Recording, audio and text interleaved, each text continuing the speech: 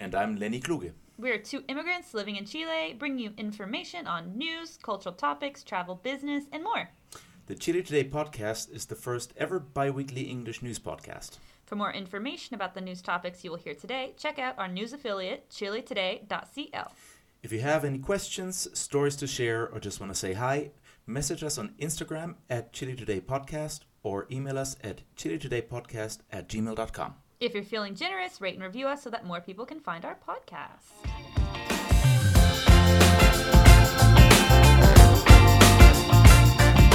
Hey, Lenny, what's going on? Hey, Bethany, it's fucking 22:10 p.m. and I'm tired as fuck.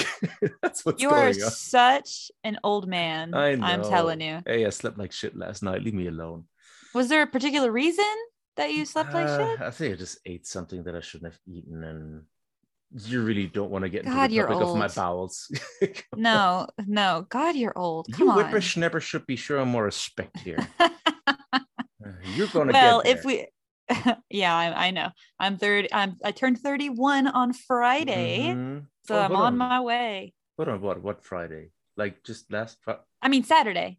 I turned 31 on Saturday, on the 19th. Okay. I just understood you turned, and I was like, hold on, how did I not No. know about this? How did I not say happy birthday? What is that? No. The one of the events we have to talk about, great segue right there, is actually on my birthday. So why don't you update us about that event and the other ones we have coming up? Actually, right now I'm so sad that this is a podcast, not a video cast, because nobody can see the finger guns that I just made. You made amazing finger guns. I They might have know. been the best finger guns I have ever seen. They're the best finger guns ever. You have the best So- fingers. I get the best. Okay, I don't even know where you're going. Okay, with that, we're but going okay, left fine. turn. Left turn. Left turn, absolutely left turn. So yeah, we absolutely have events coming up. So what did we say? This whole thing is going to be released on Wednesday. It's gonna be released Wednesday, so the first event should be tomorrow, which Exactly. is St. Just- Patrick's Day. Makes it even better. And we're gonna watch a horrible movie on St. Patrick's Day, because that day is also gonna be our horrible movie night. And since it's gonna be St. Mhm. Patrick's Day, it's gonna be a theme. So what movie are we going to watch, Bethany? We're gonna watch the original Leprechaun, which is a horror movie, if I understand correctly. I've never seen it. It's a horror movie about a leprechaun that kills people because somebody stole his pot of gold. Oh my In God, a literal Bethany, sense, this not a sounds- metaphorical sense. This sounds so exciting, and I'm really looking forward. Where could I possibly watch this movie? You can watch this movie at the Black Rock Pub in Providencia near Metro Tobalaba at 8 p.m. and it's a free event. However, if you are a patron on our Patreon at the $5 level, you will get a free beer. This is when you go. fantastic, Bethany. How could It's I absolutely become fantastic. a Patreon member? Okay, so you can find the links on our Instagram at Chile Today Podcast, or you can go to patreon.com/the Chile Today Podcast. Or if you're just confused, you can message us on Instagram or send us an email, chiletodaypodcast@gmail.com, and we'll be glad to direct you in the correct direction. Wow. All of our patrons at the $5 and $10 level will get discounts, freebies, or whatever at all of the events that we talk about. So yeah. Wow, Bethany, this is absolutely mind-blowing. I'm looking forward to becoming a Patreon member and a sponsor of us. I'm gonna do this right away. Tappity tappity feel like tap we're away on my already- keyboard. I feel like we're already our own patrons because we just we just bought new mics and everything, just investing our own money. I'm just like, I'm really counting on this money to come in, man. Like somebody's gonna pay for this new mic.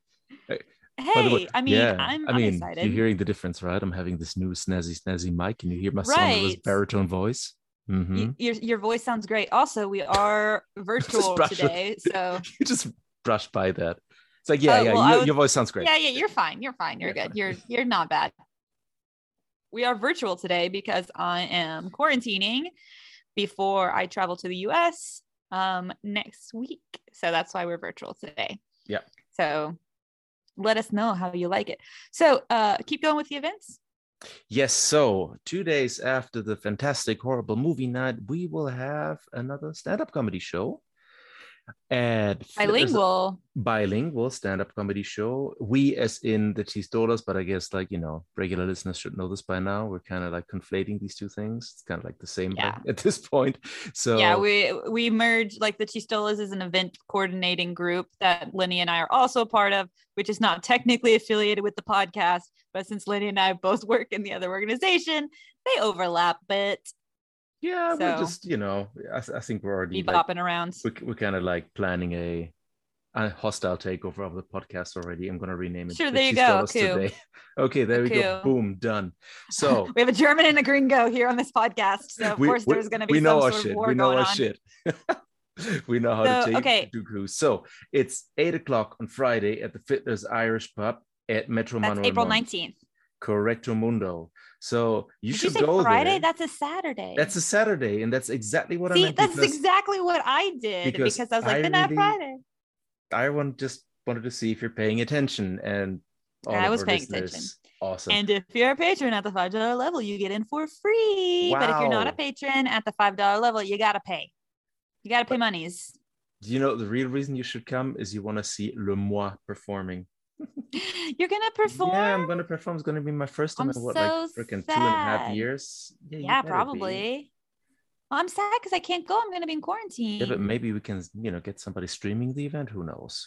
Yeah, I'm gonna make Pinguino do it. Pinguino, stream the event just for me. It's my birthday, so you have to do it. He better. Mm-hmm, so, and then let's take a leap into the future because we already have another comedy show confirmed, but on April 30th, which is more than a month from now, at the same place. That's also Saturday. And it's also going to be, it's probably going to be bilingual stand-up comedy show. I say probably because we haven't really defined who's going to perform yet. Sometimes we have all English shows, so we try to specify. Yes. So we don't know that, but absolutely jot this down on your calendar because you don't want to miss that either.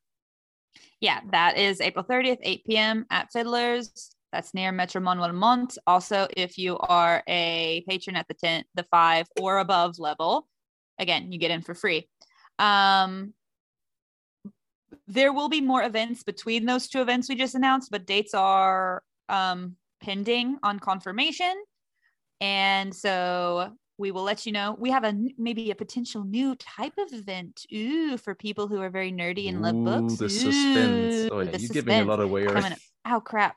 I didn't know it's not a secret, but I feel like we don't have enough things in there for people who love to. Anyway, so too much. Okay. So those are our events. Speaking again about the Patreon, we only had the $5 level on our last podcast. We now have a $10 level. Okay. So if you join our Patreon, we have 2 tiers. Last month, we only had one tier, the $5 tier, but we have a $5 tier and a $10 tier now.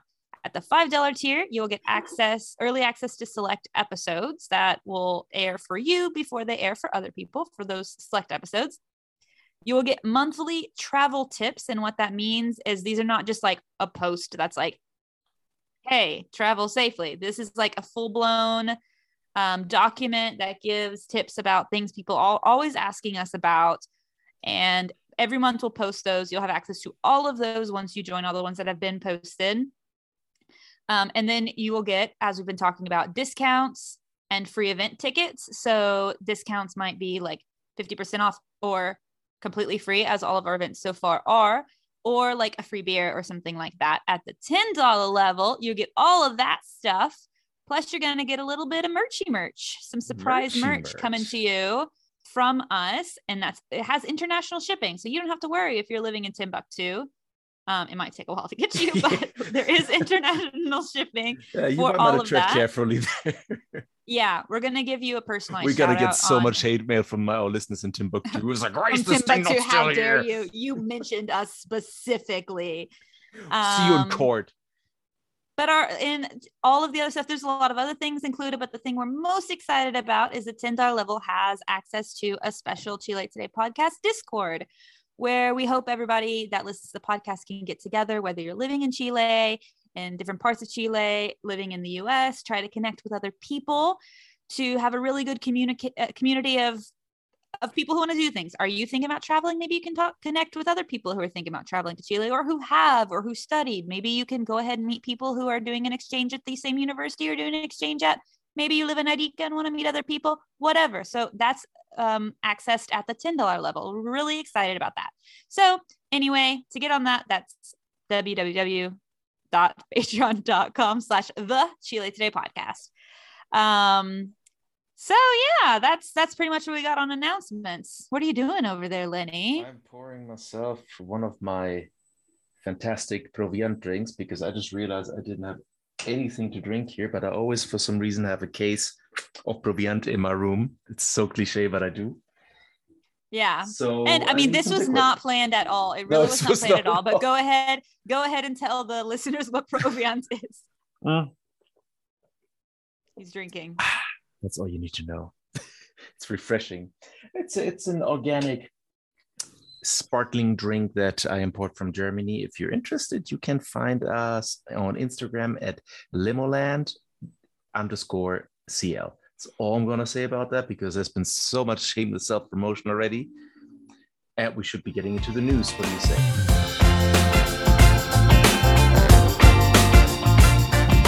Yeah, as usual, the most fun part comes first. So, COVID update. Now, actually, some good news for a change. As of Monday, March 14th, which is the day that we're recording this, there have been, quote unquote, only 10,650 new cases. Sorry, I hit the mic because I was so excited. Yay is what I meant to say, but I just smacked the mic. Yeah, yay. Smacked the mic in excitement. So that means that it's a total drop of new infections by 37% in the last 2 weeks, which is significant. But I think even more than the overall number of new cases, what's even more, let's say, more important is that the positivity dropped to 14.88%. Now, I compared my notes from the last time we got together to record, like 2 weeks ago. It was still at 25.62%. So that's a drop of more than 10 percent points in positivity, which is the real number you should be watching out for. So that's good. Thumbs up. However, if you allow me to quote Game of Thrones these days, winter is coming, and there will likely be new mutations. I mean, new mutations. New mutations. That's dark. Yeah, yep. That's actually. I guess it would be a good career to get into. Yeah, they're not gonna get out of business anytime soon. But yeah, there will be new mutations at some point. There is a new mutation I just read about. You're not talking about called Deltacron. No, it's called Deltacron. It's that new. Sounds evil. It is. They don't know a lot about it yet, but it's been found in the US and in Europe, which mostly France is what I heard.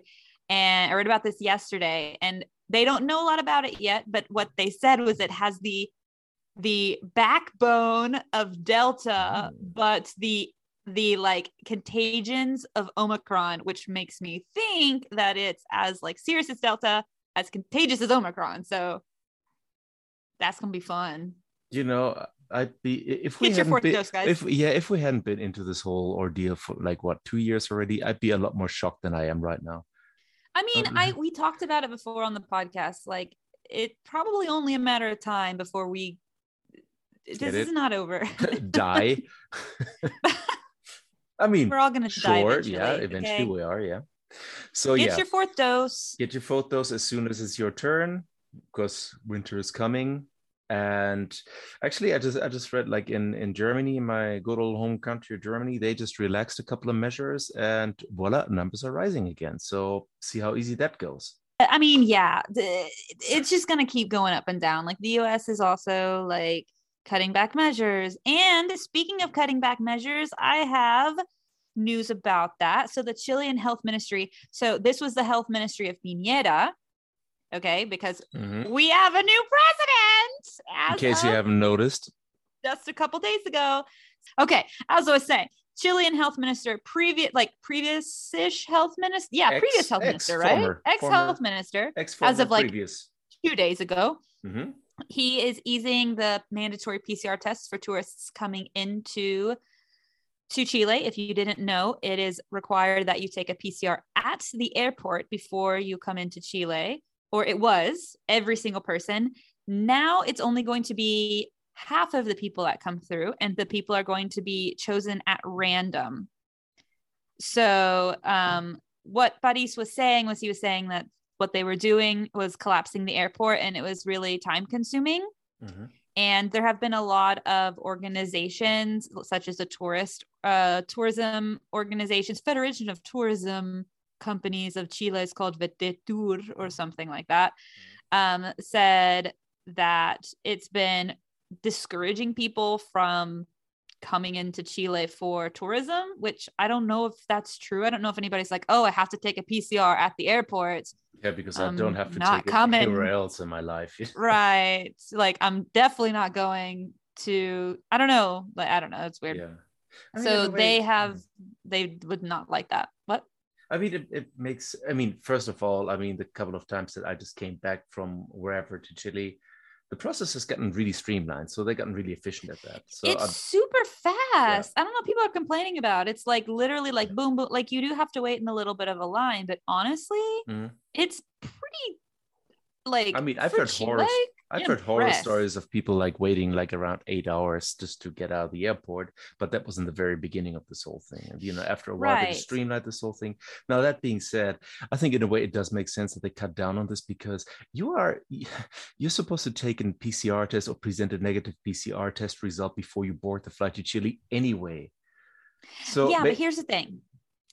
My mother-in-law took one before she came to Chile, and then took one in Chile, and she got a positive one. So like, from my own anecdotal experience, it is possible to test negative and then test positive, because you contracted it at the very end of your trip or in the airport or whatever. Well, you cannot the thing is like, I guess the idea behind this whole thing was like, okay, let's get you tested at the airport upon arrival, because you might have gotten the flu. Now, you might have gotten the virus on the plane, but that wouldn't show on the PCR. So basically, you're talking about a window here, which is right prior to like departure. Yes, there's a possibility, but it's. I understand that probably my mother-in-law's experience, and you can get false negatives too. I get that. Oh, 100%. Well, not really with the PCR. Not 100%, man. Nothing's 100%, but the PCR is pretty. It's pretty solid, but there's still the chance. It's pretty solid, right? Well, we're not talking about the antigen test, but yeah. There've been a lot of people complaining about the PCR.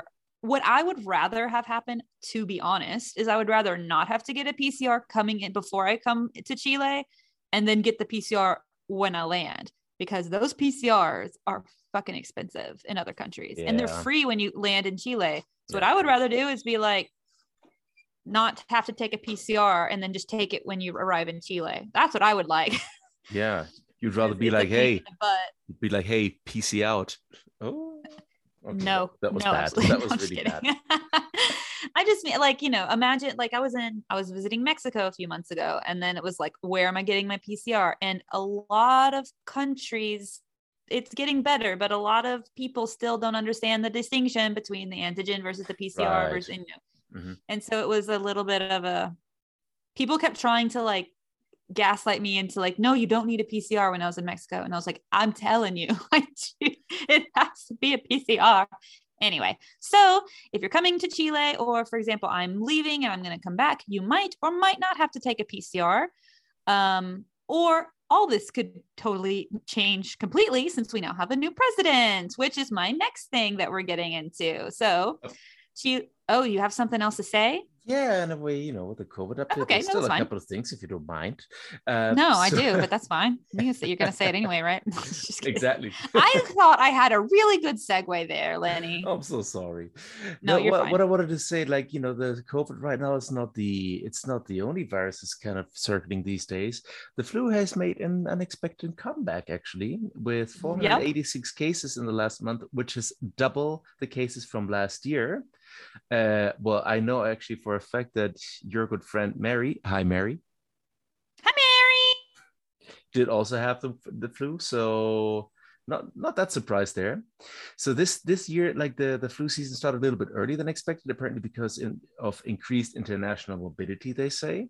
So the vaccination campaign was already kicked off last week. So however, it's like one can get a COVID shot in one arm and the flu shot in the other one. So if you can do it, give me all of the shots at this point. Give all them shots, stay as healthy as you can. Stay as healthy as you can. And the fourth dose is turning the corner soon. It is. I mean, it's not my turn yet, but I think. No, it's around the corner is what I meant. Like the fourth dose, probably in May we'll get it. I mean, they're already starting with the fourth dose. I know. I just meant probably in May. You and I will get it. Yeah, hopefully. No, they're already starting with the fourth dose for like people who are like 55 and older. I think we'll probably get ours around May. Right. All right. Yeah. In other COVID-related news, in their last week, the government did away with the maximum capacity restrictions for districts that are in phase 4. Now, that doesn't mean that you can cram into a little dive bar with like 200 people in a closed space. What this means is while there's still a relative limit of 2 people per square meter, there's no longer an absolute limit, which used to be 1,000 people enclosed and 5,000 in open spaces. I mean, just in case you've heard that before, that doesn't mean like, you cannot pack your favorite bar again. This is maybe this benefits like events and open air events. Another thing that I found interesting is that a US study has shown that keeping the mask mandate in closed public spaces until at least 70% of the target population are vaccinated does not only save lives, but it also saves dollar bills, y'all. Nice. Yes. So they recreated the spread of the virus in a model of the US in a computer simulation to obtain results. And in a scenario in which 90% of the population is vaccinated by May 1, which is absolutely not the case in the US. Nope. Keeping the indoor mask mandate saved $13.3 billion in social costs, $2.4 million in medical bills, direct medical costs, and as well as preventing 6.29 million COVID-19 cases, 136,000 hospitalization, and 16,000 deaths. So with an 80% coverage, 80% vaccination rate, the numbers went even up further, like 16.7 billion social costs. Are you listening, capitalists? Yes. Are you listening? Invest in shots is what I'm trying to say. Yeah. Get your shots, save your money. Right. Buy from small businesses. There you go. Okay, and last COVID-related news. So during the 2 last weeks of February, 77% of all COVID-related deaths were people over 70 and 55% over 80 even. It's kind of sad, but one of the likely culprits is that they weren't up to date with the checkups, thanks to the sanitary emergency, or even had to post medical procedures, which makes them more susceptible to the virus. So basically the moral of the story here, people don't skip your checkups. Like I'm 40. I've been doing yearly checkups since I was 30. 500. What? What? I said nothing. 500 what? Never mind. I said you're 500. Oh, fine. Yeah. I wish. So don't skip your checkups, man. I mean, go there, just wear a mask, wash your hands, whatever. Don't be scared. I mean, I get it that people don't really want to go into hospitals or medical centers, but just don't skip out on your necessary medical procedures because, you might as well just end up because you might have cancer. I don't know. Like you want to. We are taking a real Oh, apparently we turned into the medical podcast. I thought we were just doing Chilean COVID updates, but Lenny is on his soapbox. Okay. So now may I talk about the new very sexy president? Oh, yeah. Well, he's on his soapbox. Here's the thing. He has had a huge glow up in like the past week. I'm like looking at all his stuff that he's posting and I'm like, damn boy, what you doing? Hey, like I just looked at a picture. Look at this man right here. Look at that man. Ooh, look at that. He's about to go on an interview. Now, who's this dapper gentleman? This is the president of Chile. He's about to go on an interview and he's like, I don't have a jacket on. I just got a button-up white shirt with no tie and my tats. And I'm like, can I just say that I've had some internal discussions about this. Inside yourself or no, with other people? Circle, family, friends. And this whole thing about him not wearing a tie, it's such a controversial thing. So stupid. I mean, personally, ties are just to cover buttons. People thought buttons are offensive, and so they're like, cover them up with the thing. Or maybe that's all it is. Maybe this is what everybody's getting upset about. They don't like buttons, Buttons but I've had offensive. Buttons are the worst. Buttons are the symbolism of communism. There's buttons, and then of communism, and then there's Hitler and communism. Oh, you know how many buttons they had Hitler, on their little outfits, They had a lot of buttons on those fascist outfits. See? Oh, I didn't realize the buttons were symbolism. So now you know, people, you know. Extreme. Buttons are now I'm mad at communist. Boric. How dare you? I didn't realize. Exactly. Boric, have some respect. But I love this. Alexa, I love the fact that he didn't wear a tie in a way. Like a lot of people were like, well, you know, there's not enough decorum here, and he doesn't take this whole thing seriously. Who gives the shit? No, I think I think it's the other way around. Like I think it really symbolizes a change in attitude towards this whole thing. I think he's also sending a strong message, saying, it's like, look, it's like I can have my tats. I don't need a tie. Like, I'm here to do a job. I'm not here to look nice. Like, get over it. I'm not here to. Like, also, ties are so yesterday, man. I mean, again, covering the buttons. Okay. Anyway, so let's reappropriate the buttons for ourselves in Chile. Okay, let's redo it and give women pockets. Okay. Take them away from Hitler. I fixed the world problems. Okay, so no, but because that's the thing is everybody's always like, oh, politicians, they all lie. They're all the same. They just like look pretty and then they say things. And I think it's really interesting that, I mean, that Boric is really trying to be like, I'm different. And, you know, time will tell if he is. But it's like, why are we bitching about that? Hasn't everybody been screaming like, we need something new? We need the politicians that aren't corrupt, no matter what side you're on. Well, now we have something new. So let's see what happens. Stop complaining about a piece of cloth that he doesn't want to wear because he's 36 years old. And he's like, he's never worn a tie ever in his whole political career, which he has had a very long one for his age. He might not even it's like, why would he start now? And the thing is what I talked with my mother-in-law the other day. I was like, he's going to be criticized whether he wears a tie or he doesn't, because if he started wearing a tie, people would be like, that's not him. He's never worn a tie. He's just trying to pretend to be a politician. So it doesn't matter what he does. He's damned if he does. He's damned if he doesn't. So true that. I just think I like seeing my president with a tattoo. Like, I love tattoos. You know me. So he should tattoo a tie on his sternum. Like, that would be a great middle ground there. I think like everybody would be happy with that. And just not wear a shirt. Like, not wear a shirt and any exactly I have a tie, bitches. Like, you want a tie? Here it is. There's a tie on his dad bod. It got to be a piano tie, though. The tat of a piano tie, like a keyboard. Yes, and then it also says 9 Inch Nails on it because he apparently loves 9 Inch Nails. And Tool. Oh, which was cute because so there's a lot of really cute videos from his inauguration when he got sworn in. And there's one where he's like walking behind Piñera and he like does this turn. It's adorable. But I don't know if you know this, but Boric actually has pretty bad OCD.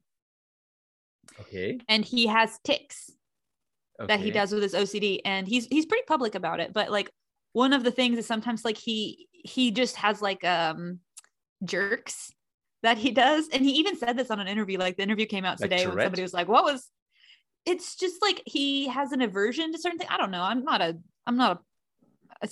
know. But he went on an interview today and they were like, why were you like dancing behind Piñera? What was that about? And he was like, no. It was totally like, it was my OCD. I like did something and my body was just like, it reacted. And it looks like he's like doing this little ballet turn. It was adorable. But actually I couldn't. That's the most important thing that happened. I forwarded this video to I mean, you know that like I practice like the martial art of Aikido, and this thing that he did that looked very much like an evasive maneuver that you do there. So I just sent it forward to my group. It's like that. It was a quality Iriminage that he just pulled off there. I mean, it was right behind the former president. Like, whoo, ha. Like, it looked like he was like, don't touch me. It looked smooth. There's so many like videos now of him. Also, did you see the one video where after he did his speech, which was like a 30-minute speech to the public, which was like, thank you, Chile, I'm now president, blah, blah, blah, New Hope, blah, all the things presidents say. And they had him a camera behind him when he turned around to see his face. And when he turned around, he was like, oh, I'm gonna do my day. No, he really just like he really went just like he blew out air. He was like and like had like big eyes like and it was like relatable. Relatable. Just about to say, if that ain't relatable, what is? You know, like it was like he just spoke to hundreds of thousands of people and then just the whole country probably on well, not probably, legitimately on TV, and just like it was a long day for him. Yeah. Like he got blessed by the Catholic Church, by the Mapuche, by the Aymara, like all of the people. Right. And he's just like, well, you're president now. Biggie, huh? I mean, yeah, Biggie. Yeah, he's like, holy shit, what have I gotten myself into? Yeah, you got to digest that first. He's exactly. So anyway, other thing where when Piñera was kissing the piocha, that little and he like made a face. He was like, "Holy shit! What are you? I love it because he's so millennial. He's not gonna like keep anything off his face. It's no all poker there. Face. This is why millennials don't play poker. Like so Piñera kissed that little thing to give to him, and his face was like, "The fuck did you just?" It was so great. Guys, you need to look these up. They're so good. We'll start posting them on our Instagram just so you can enjoy what we're enjoying. So, but in all seriousness, Chile has a new president who has already a very memeable president. A very memeable, very, very sexy president. If you don't know a lot about Piñera, he was very active in the 2019 protests where the estallido. Oh, what did I say? Piñera. Oh, fuck. That's a Freudian slip up if I've ever heard one. Slip. I mean, Piñera was involved, but not involved in the supporting way. Boric was very involved in the protests, supporting them and supporting the new writing of the Constitution, the Apruebo, which ended up starting the process of the rewriting of the Magna Carta. And a lot of people are commenting. Al Jazeera said we're seeing an historical shift, a real sign of change in Latin America. And Boric is heading a feminist environmental government that is going to bring about historical social change, led by a cabinet that is mostly full of young people who don't have much experience in government, but that certainly have big plans. So there have also been people who have compared him to Allende, and one writer said that he reminds me of Allende, but I hope he has a happier ending, which is like, oh. Ouch. Okay, yeah. I would not compare him to Allende. I don't think he's that left, but we've talked about that a lot in past. It's like a different generation. I mean, yeah. I don't know, man. Like you wouldn't compare God knows what, like Obama to Abraham Lincoln. It's just like there's not even a common ground there, Boric is very much supported by the environmentalists and indigenous communities, and he has been giving signals of more protections for both the environment and for the indigenous communities. He has already overturned, I don't know if you saw this, but like the first thing that happened when he got inaugurated was he overturned like over 130 charges against people who were pending criminal charges for actions during the estallido. Mm-hmm. So like that was like people who were protesting or doing things that got arrested during the 2019 estallido. He went ahead and dropped a lot of charges against those people. And so, I mean, already hitting the ground running, I feel like there were more than 20 international guests that were confirmed to have attended the inauguration, including Alberto Fernandez and Pedro Castillo, the presidents of Argentina and Peru, the King of Spain, and Isabel Allende, which is a famous Chilean author, which I guess is important. Representatives from both the US and Brazil, lots of really cool stuff. There's also let's see. There's the cabinet of Boric is a female majority cabinet, so they were also sworn in, which is pretty cool, on Friday as well. So that's what is happening with Boric's thing. We'll keep you updated on the memes and the GIFs, and then what happens as far as what Boric is doing. So we'll keep you all updated here on that. It's a pretty sad fact of my life that most of my political education these days is through Facebook and memes and GIFs. It's like I scroll down Facebook, it was like, I don't understand this meme. Hold on, there's got to be something more to it. And I was like, okay, what just happened there with this person? It was like, oh, there was this scandal and that scandal, and like weird. Yep. And you know what? I will say one thing about Chile, because Chile doesn't get the best in the world at a lot of things. I swear Chile is the best in the world at memes. I'm They are so good, so fast. If they could make money so off funny. memes, man, if they could export memes, this country would be the richest country. It'd be lithium, copper, and memes. Like, they're so good. Like if you know, man, so good. They gotta start charging people for memes. I don't know, but totally. They're so good. Any other comments you have about Boric and his being sworn in? Nope, not from me. Okay, so next piece of news. So the line 7, the newest line on the metro, construction has started on that. $2.5 billion metro line 7 is starting. So this was another line that was launched by former President Piñera, and it will run between the suburbs of Renca on the northwestern outskirts of the capital and Vitacura on the northeast. It'll be 26 kilometers long and with 19 stations. It should be completed by 2027, which seems like super fast. Yeah. So in 5 years, there's a lot of tunnel digging going on. So it's going to be rimming the northern edge of the city then. So you said rimming. I know what I said, and I'm going to stand by it. So it's expected to like cut travel time from those areas in half. Yeah, they Piñera said. They got the short end of the stick up there. It's just like if you want to go from I don't know, Quilicura to Vitacura, it's just like you got to go all the way down into the city, probably swap lines like 5 times, and then like horrible. Yeah. I think it's supposed to connect through Estación Latinoamericana to switch to the red line, I think, but I'm not quite sure. I looked at a map earlier today, but I mean, we'll figure it out by 2027. Yeah, there are probably going to be more than one connection point.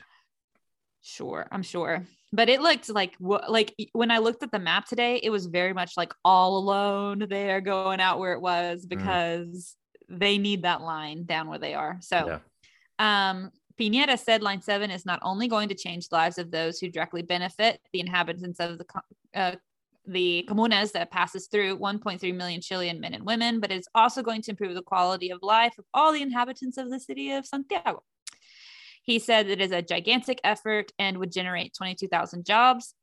And there would be, it would also cut carbon in terms of that. It would be the equivalent of planting 55,000 trees, which I don't know where those numbers come from. Okay. I mean, yeah, less cars, there's always a good thing, but okay. Less buses, that's a thing. So the line will be entirely automatic. So I guess there's going to be no driver in those lines, as there are in a lot of the lines we have right now. Yeah, the line 3, line 6, I think. Have the newest lines are automatic. Yeah, but the like the line 1. Suicide gates. Oh my God. Yeah. I think that's what they call it. Oh my God, is that what they're for? Oh yeah. Oh my God, I never thought of that. Yeah, so the people don't like throw themselves onto the tracks. Okay, so if you've never seen the new lines, like, so the main lines, like the red line, which is the main line you're going that most people use because it connects like on the Alameda, it's like a normal line, like you can see the tracks and everything. And the new lines have like these glass barriers that only open once the train is there. And I never, like, once the train is stopped, and I never thought like for a second that's what they were for, but it makes so much sense. I mean, suicide or accident, like things could happen anyway. Sure, but it was like, what was it like? There was like, I read one time, there used to be like somebody that threw themselves on the metro like once every 3 months or more. Yeah. Oh yeah. It was crazy. And then it was like, and you sort of knew there's like a code language, like this is super dark, trigger warning for suicide.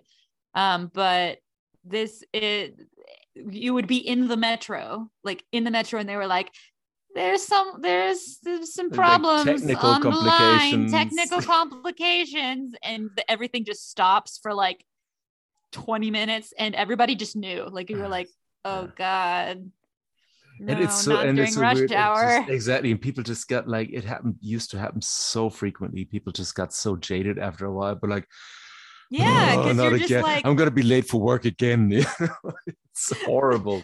Or sometimes the person even announces there's someone on the line. Like I've heard that when I'm in the metro, and I'm like, I hope that means somebody just jumped down there and's fucking around, but I doubt it. Yeah. So not fucking around any longer. No, and fuck around and find out. Yeah. So this is going to be designed by a French public transport company called Sistra, and it's not a private company, which is kind of cool. It's owned by the country of France, which is, I think, kind of cool. I'd rather it be owned by Chile, but yeah, it's kind of cool.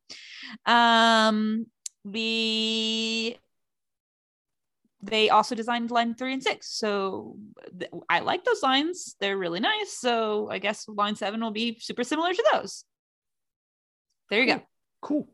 Awesome. I'm excited about new lines, new transportation. Yeah. The new lines have really connected Santiago in some really good ways, I think. Yeah. Even though basically how would you say, the signage in the metro stations is just a fucking disaster. It's like where they point you to, just all over the place. They just send you around in circles. Just make sure you know which entrance you're going in, because the thing Los Leones. You can. Oh my God! No, if you're going on the red line, enter in where the line looks red. Don't enter where the line looks even blue, though it's just across the street. Doesn't matter. Like, it doesn't matter because they had to dig these holes. Yeah, they had to dig these holes, and you will literally walk for 30 minutes to reach something you could have just crossed the street. You're gonna descend into the 7th circle of hell. Literally. I think everybody makes that mistake once and is traumatized, entering the wrong door at Los Leones. Yeah, because it literally was like, oh, I'll just cross. I'm just thinking because back in the day when you didn't have that many lines, you could see like, oh, I need to cross the street. I'll just enter the metro here, cross the street, and pop back up on the other side, so I don't have to wait for the traffic. Nope, not with the new lines. Nope. Because they had to dig extra tunnels and all those things to connect lines that weren't originally connected. And so anyway, that's a lesson for you guys. That one's free. So you can thank us later. Thank us later. So here's another thing. Did you know that we have a time change coming up? Oh, we do again? No, I actually wasn't aware of that. Yeah, we do it twice a year, actually. Hold on. So we're going into winter. So we get an hour extra. That's great. You're falling back. Yeah. So for those of you who are listening, a lot of you in Gringolandia, we do not change times the same time that the rest of the world basically changes times, and the US changes times. Yeah, we actually internationally are notorious for being really weird about our time changes. So we fall back on April 2nd. So don't forget to change your clocks or you'll be late to work. There's something like I read one time that Chile loses like something billions of dollars every time change because Chileans like not setting their clocks or like not showing up to international meetings, or like the Google calendars are like fucked up because we have different time changes in the rest of the world. That's the thing, because like usually these days, like in modern times, like people just rely on their gadgets, their cell phones to do the time change automatically. And I think now they got the thing working, but like because it did not always used to be like that. We used to, I think we used to change the time at the same time as everybody else. I remember changing on my phone the time, like even living in Chile. No. But what I'm saying is just like before we were actually changing the time together with everybody else. And at some point, Pineda had the idea to just move that for a couple of months or weeks or whatever. And then everything just went haywire. I remember I was working for a company, used to travel a lot for you remember like not having a time change at all? No. It was a time change, but the time change occurred at the same time that everybody else did the time change. And then Pineda, I think it was in his first term, he was just like, well, we need to do this time change earlier or later, or I don't know why. And then everything went to shit because like it was not coordinated or synced with everybody else. And I was traveling a lot for work. I was flying to Peru a lot. And like every time I would get like updated, like I had my flight booked and I would get an update from LATAM. It was like, oh, hold on, here are the updated times. Like every single time. So, we have to move this flight. We have to, and this took them like years to get used to. It was just a mess. Yeah. I mean, like I said, I've read articles that were like the worst country in the world for time changes is Chile. Because we also, during the Bachelet administration, tried to do away completely with time changes. That lasted a year. And then people were like, yeah, no, let's go back. Like, it's a headache. So this is how it's going. All I'm trying to say, April 2nd, don't forget to fall back. Or if you are somebody who is outside of the country, who needs to be up to date with what's going on in Chile for whatever reason, you work internationally, we are changing times. So be aware of that. Yeah, it's a thing. It's a thing. It's a big thing. Also, did you know that Boric's government is setting salary caps and restrictions on hiring relatives, nepotism. I did know that. In the La Moneda. I know. I know you knew that. I don't know if you read the article, but I know you knew. I did read it. Well, you know what? I'm going to tell you about it anyway. I'm going to tell our listeners about it, which I love because I hate nepotism. I think it's the worst ever. So according to La Tercera, this measure is mainly aimed at positions, specifically trust positions and people who are doing boletas honorarias, who are like applying for boletas monthly. If you don't know what that is, it's like independent workers who don't have contracts. Freelancing. So yeah, basically freelancing kind of situation. If you are going to teach English in this country, you will probably be doing boletas.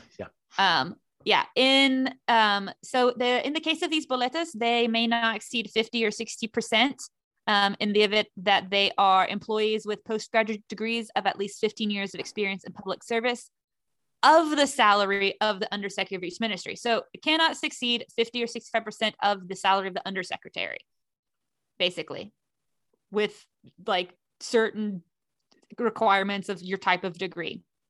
So the document, quote, establishes rules of austerity and transparency for hiring the personnel. It is the first step within a more global commitment that we assume to design and implement a remuneration. Am I pronouncing that? Remuneration? Yeah. System within the state administration that allows reducing the current gaps, establishing limits to high rents. So I really like that. I think it's kind of awesome. So while the positions will be restricted from the third and fourth degree of consiguity, including cohabitants. So I'm just meaning like third to second degree of relation.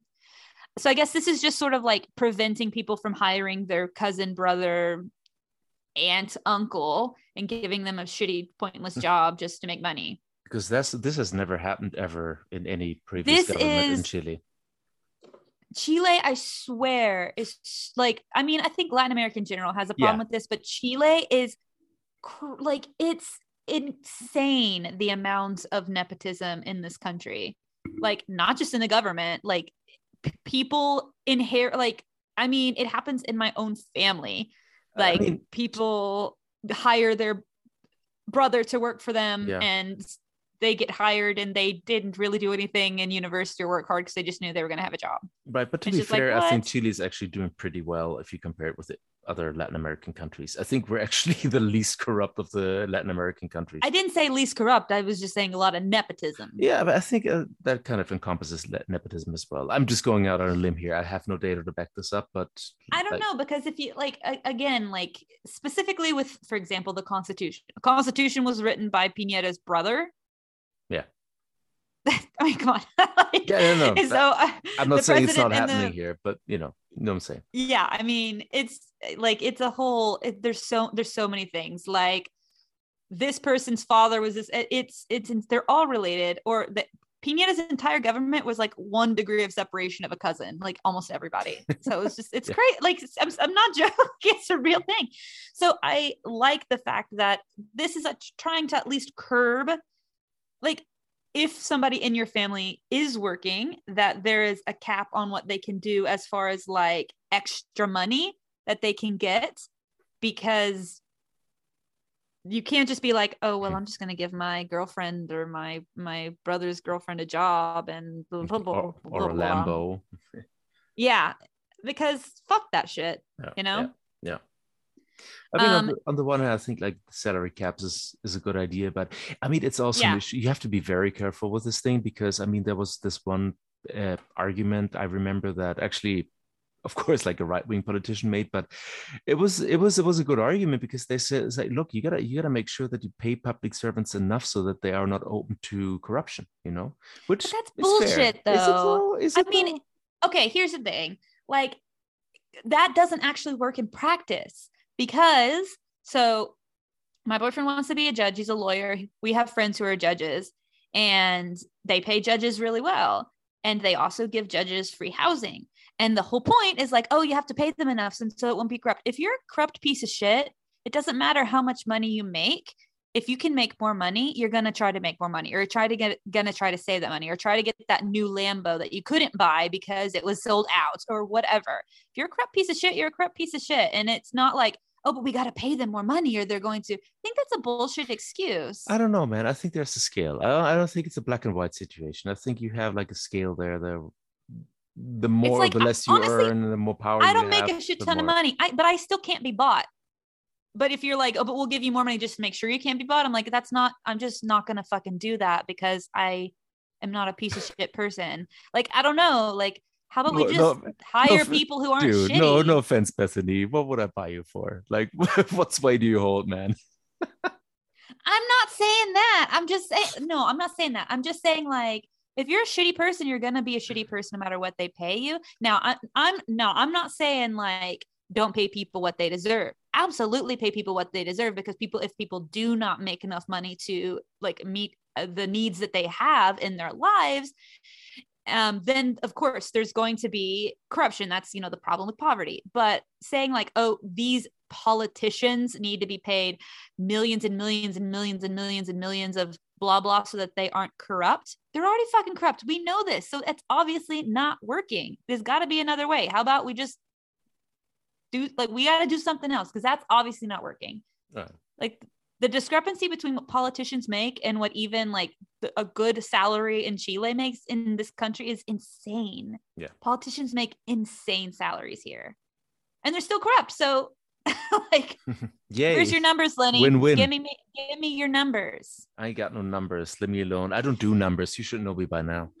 Okay. So, well, the thing is what the Boric administration is trying to do, and what they say is they're trying to develop trust, because they know that a lot of people do not trust the government, because they see all this, like the nepotism and the corruption that has happened, and they want to come out of the gate saying, like, we want to try to really demonstrate that we're trying to, I guess, I hate the term drain the swamp because that makes me think of Trump, yeah. but do something different. And I don't know how you do that. I know that Boric was a huge supporter of cutting his salary in half back when he was a diputado. Like, him and Giorgio both were like, take our money. And then all the other people that had been like diputados for years and were super old were like, no, don't take our money. And they were like, we make way too much money. Take our money. Put it towards blah, blah. So he's always been like that. Anyway, I digress. Anything else you wanted to say before I move on? About this particular topic? No, it's fine. That's good. That's all good. I mean, I like the initiative. I don't think there's anything wrong with it. It's not hurting anybody. Good thing. Okay, so the Political Systems Commissions voted that future cabinets should be equally gendered. So on International Women's Day, the Political Systems Commission of the Constitutional Convention approved future presidential cabinets to be equal. That currently falls now to the decision of the head of government. So it said, as we established in Article 1 of our report regarding parity democracy, the parity rule will also apply to cabinets. What? Parity or parody? Parity. Okay, because there's a lot to be said about that. This is a parody. This is a parody. All this stuff, we wouldn't really elect a button-showing tattoo man as a president. It's just a parody. It's so symbolic. Yeah. So basically, the idea is that these cabinets must be made of at least 50% women. It says they must be made of at least 50% women, which I guess would also mean that they must be made of 50% men, right? What that says about non-binary people, I do not know, because that is interesting to me that was not considered at all. It's like, where does that person fall? Anyway, baby steps.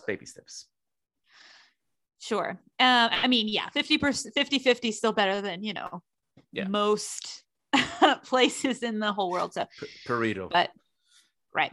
So this is going to be proposed and intended for all commissions and ministers. It is also a change that says that you are not required to be 21 years of old or even a Chilean, but rather just a Chilean citizen to be able to run for ministers of state, which I think is pretty cool. Yeah. I think it's really cool. As somebody who is not a Chilean, and probably will be a citizen one day. I think it's kind of cool that there's the potential there that I could actually get involved directly in politics. I don't know if I want to. I think I'll just sit behind a microphone for a while. I don't think I'm smart enough for that, but it's kind of cool that there's the option of that. So, and of course, first, so there's also going to be at least one minister seat belonging to Indigenous people. So reserved for an Indigenous representative. But of course, as Marcela Cubillos, member of the UDI party, which is Unitist Party. Yeah, he's pointed out that Borić's coalition approves that at least one of the ministers must be representative by Indigenous people. And he said, it is striking that if they consider him so relevant and fundamental to the problems that Chile is suffering, perhaps it is not enough to name a representative, but to ask the Indigenous people who they want to be named. I guess it's just like, what are you? I think you're just picking a fight. Like, what are you doing? Like what are you? Like, oh, don't do that. Why don't we ask the Indigenous people what they want? And it's like, yes, but also that's sort of what they're doing. I think you're just being a dick. Like, the Indigenous people want representation and they'll vote for it. That's the whole point. Like, yeah, I can't really imagine any Indigenous person be just like, like being dragged into Congress. Like, they're going to be dragged into Congress. Like, I don't want to be here. This is not what I wanted. Like, no, they're going to be voted like for any person. I was just on my porch minding my own business, drinking a cold one, and then you guys came and dragged me into Congress. This is not cool. No, it's just UDI having their panties in a wad. It's like, if that's the thing you're criticizing, it obviously means maybe that, I don't know, like, there's maybe not a big problem with this. If you're, yeah, exactly. Like, find some, like, because you can't go 50% women. That's too many boobs or something. I don't know. Like, it's double as many boobs. It's double the boobs. It's way too much. Way too many labias in there. Okay, so moving on. Now we're going to talk about internet. VTR. Yay. Do you have VTR? Yeah, I do. I also have VTR. Sometimes I gotta say, but most of the times it works. This for me is super fascinating. Like, I couldn't stop thinking about it today and like trying to talk to people that were around me about it. And they were like, Bethany, I do not care. So VTR, the internet company, is doing a radical change because they're going to freeze prices, as they say, quote, forever. So this consists of what they want to do is simplifying all of their offers and putting an end to differentiated plans and the raising of prices. It is stated that they will offer, quote, the most affordable prices on the market as well. And they have committed to keeping those prices forever. So throughout the statement, VTR explained that Phoenix is the name of the new product with which it hopes to reach new customers with values within the reach of the pockets of more Chileans, which is really good because there's, over 20% of Chileans don't have access even to cell phones. And there are way more parts of Chileans in the region that don't have access to internet. I remember Limache just got internet like last year. Wow. It's crazy.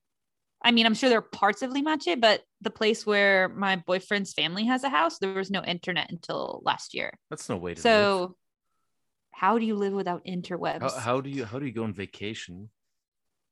How do you watch the memes of the president doing little twirls behind the former president?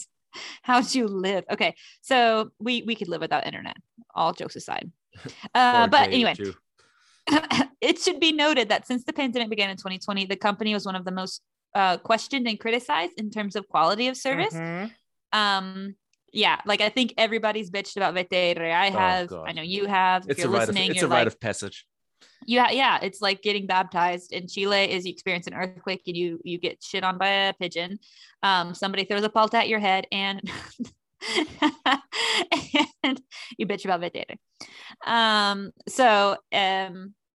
In fact, the people of VTR admitted that they had received thousands of complaints, and they have had customer leaks. They have had lawsuits led by the National Consumer Service, SERNAC. And they have also had active vandalism within their infrastructure. All of these things happening. Oh, damn. Yeah. So VTR is now launching a single fixed internet plan with 500 megabytes of speed costing less than 10,000 pesos per month. That's about $12-ish, give or take inflation and whatever it is today.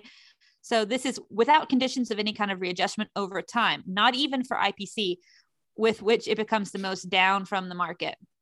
Yeah, which is like, it's a ballsy announcement to make. I mean, I think it's fascinating.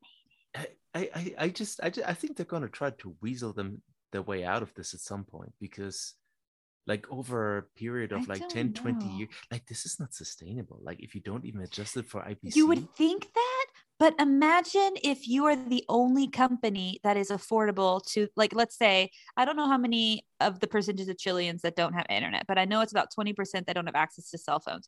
Imagine if you get 20% more of the market because you're the only people you're the only company that can that Chileans can afford. Yeah, but I get that. But you're talking about sales. I'm talking about profit margin and margins. It's like forever is forever. They have costs associated with this whole thing, right? And if you reach out to a broader market, if you get like, I don't know, 20-50% more of the market share, you also have more operative costs in the background. Maybe not in step with the rise of profits, but they're still growing. And then you have inflation happening, and things are getting more expensive. And it's like, this is not feasible in the long run. I'm just saying. I mean, I think it's going to be a really interesting thing. I don't know how, because I even was like kind of Googling like how long-term fixed contracts like worked as far as companies go. Again, I don't know on the side of like how much more expensive equipment will be in the future, but imagine if, I mean, I know Chileans gonna want the cheapest thing they can get. If they increase a lot, especially with as expensive as everything is getting in Chile, VTR is not shitty right now. I mean, it's not the most reliable, but I wouldn't say it's any less necessarily reliable than Movistar. That's honestly, everybody's bitching about VTR. They're all equally shitty. They're all shitty. Like they're all equally shitty. And even though they're equally shitty, they're still not as shitty as internet in some places where I come from in Arkansas. Like places where I come from in Arkansas, you can't even have internet. Like, so like, yeah, bitch all you want, but so what I'm saying is like, okay, that makes sense. The cost of equipment. But if we're gonna talk about a huge shift in the country of all those profits going from one company or three companies to VTR, they might make more profit in the long term. Also, if they're scared that, because Boric has mentioned this, the nationalization of their own internet services. Right. Because Boric he has mentioned before that the internet needs to be like a right that Chileans have. So imagine then competing as a huge corporation, charging a lot of money, competing with something for free, or you could have VTR, which is sort of middle ground, right? It's probably going to be better than whatever's free nationally. It's fascinating. I don't know. Like I'm not an expert on this. It's just going through my head. Yeah, it's just going through my head. I'm just wondering how they're going to keep this up over the period of, I don't know, 50 years. At some point, they have to weasel themselves out of that. I mean, who I don't know the answer. I think it's fascinating, and it's either genius or absolutely fucking stupid. And I can't tell quite yet what it is. Yeah, story of my life. Yeah, and so because like the CEO, Vivek Khemka. Yeah, saw that. He has a... Yeah, he said don't know where he's from. The internet is essential in people's lives, so we understand that we have to adapt. It was time to radically improve the value of proposition and simplify our offerings once and for all. We listened to what people needed and delivered it to them, simplicity and affordability. I don't know, dude. Like, this is going to be an interesting thing. There's something going on here. I don't know what it is. I don't know what's happening. Because again, if they're offering really cheap internet, if they offer really, really cheap internet, it might be that if Boric wants to have his own nationalized internet, it might be cheaper to buy VTR for the government. And then that company will never not make profit. Just saying. Could be. I don't know what's happening, but somebody get on our Discord at the $10 level and tell us. Stay tuned, folks. I want to know everything. Anyway, that's all I got for news today. It was a lot, but super interesting things happened in the past couple of weeks. I got a last titty bitty. And yes, I know I just said titty. And I'm going to say that. You said that because there's more women in Congress now. How dare you? Yeah, and double as many titties. So the CERNAC, which is the National Consumer Service, they launched a credit card comparison tool, which I thought was interesting. Oh yeah, I forgot. This tool allows you to compare like maintenance costs, cost for cash advances, and the cost for buying in installments. And it also lets you see the conditions of your credit card, like commission for international purchases. So I looked it up, I checked it out. Like the interface is a bit clunky, but it works all right.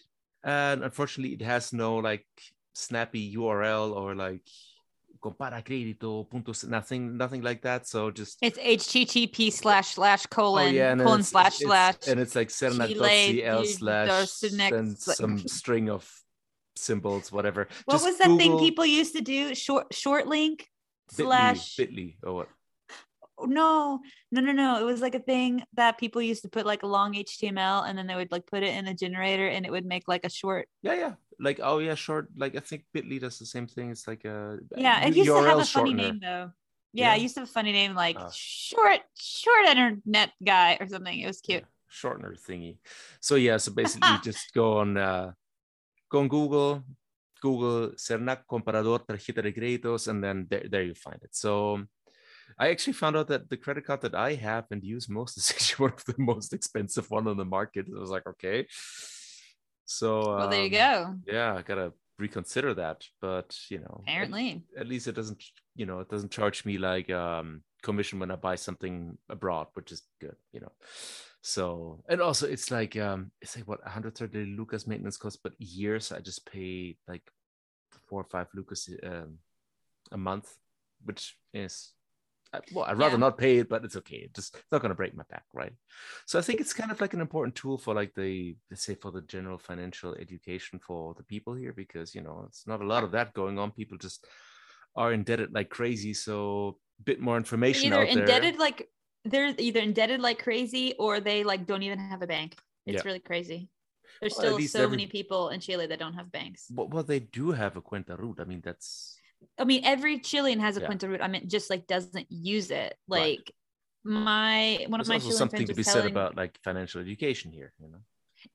Well, and also just like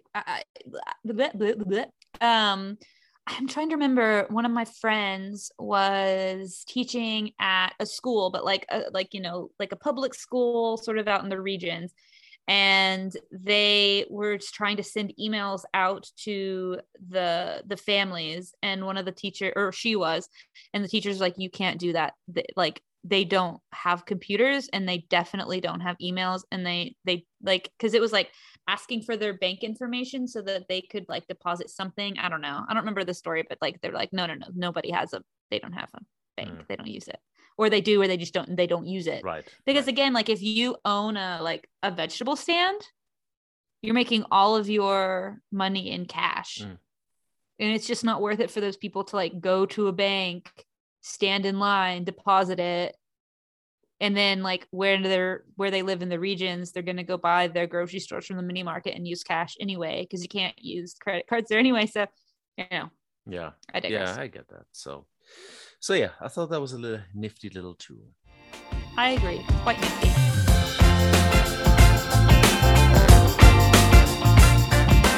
Okay, so Lenny. Yes. We're finally getting to our thing. So tell them we're going to have 2 episodes, right? About the migration crisis. Yeah. This is becoming a pattern. Well, this one we're trying to organize into 2 different episodes for like cohesion's sake as well, because this is quite sticky, the subject. Yeah, and it's a bit complicated at times. So as you could have, told by the title of the episode, we're talking about the migration crisis up there in the north, which has been an issue for at least the last year, if not longer than that. We thought let's take a little deep dive into this whole thing, see what's going on, why things are going on, why things are as they are, and give you a little explainer from our absolutely professional point of view. Yeah, absolutely. Quite educated. Yep. Let me just this very specific thing. Yeah, let me just give you a little COA here. We're not professionals. We're no lawyers. Nope. We're just reading the news and trying to form our own pictures and making sense of this whole thing. So we like news, we like reading, we like talking. News. But besides that, we are not qualified to do anything. We're just friends and you're listening to us. We hope it just feels like we're having a nice little casual conversation over beers about this. Listening to the Chile Today podcast. You really do have a nice voice when it comes to... Thank you. Yeah. So how is this going to work, Lenny? How are we dividing these episodes? So yeah, I basically pretty much spent good part of that weekend reading up on this whole thing and structuring this thing. So I was thinking about, let's structure it like this. Part 1, we are going to talk about I'm going to sit here in silence. You go shut up. So we're going to talk about women don't talk on this podcast because we're modern. We're going to talk about the causes of the crisis in general, and then a little bit more specific about how the whole situation in Venezuela factors in there, and also the COVID pandemic.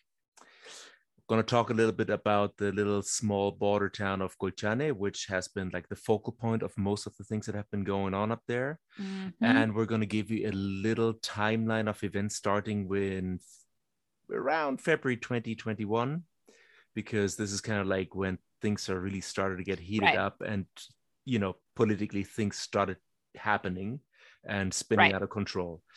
This will be part 1. And then in part 2, we're going to try to analyze a little bit more where the problems are, like what could have been done differently, what can still be done differently, where are the problems with the current legislation, etc. So why do we have this problem on our hands?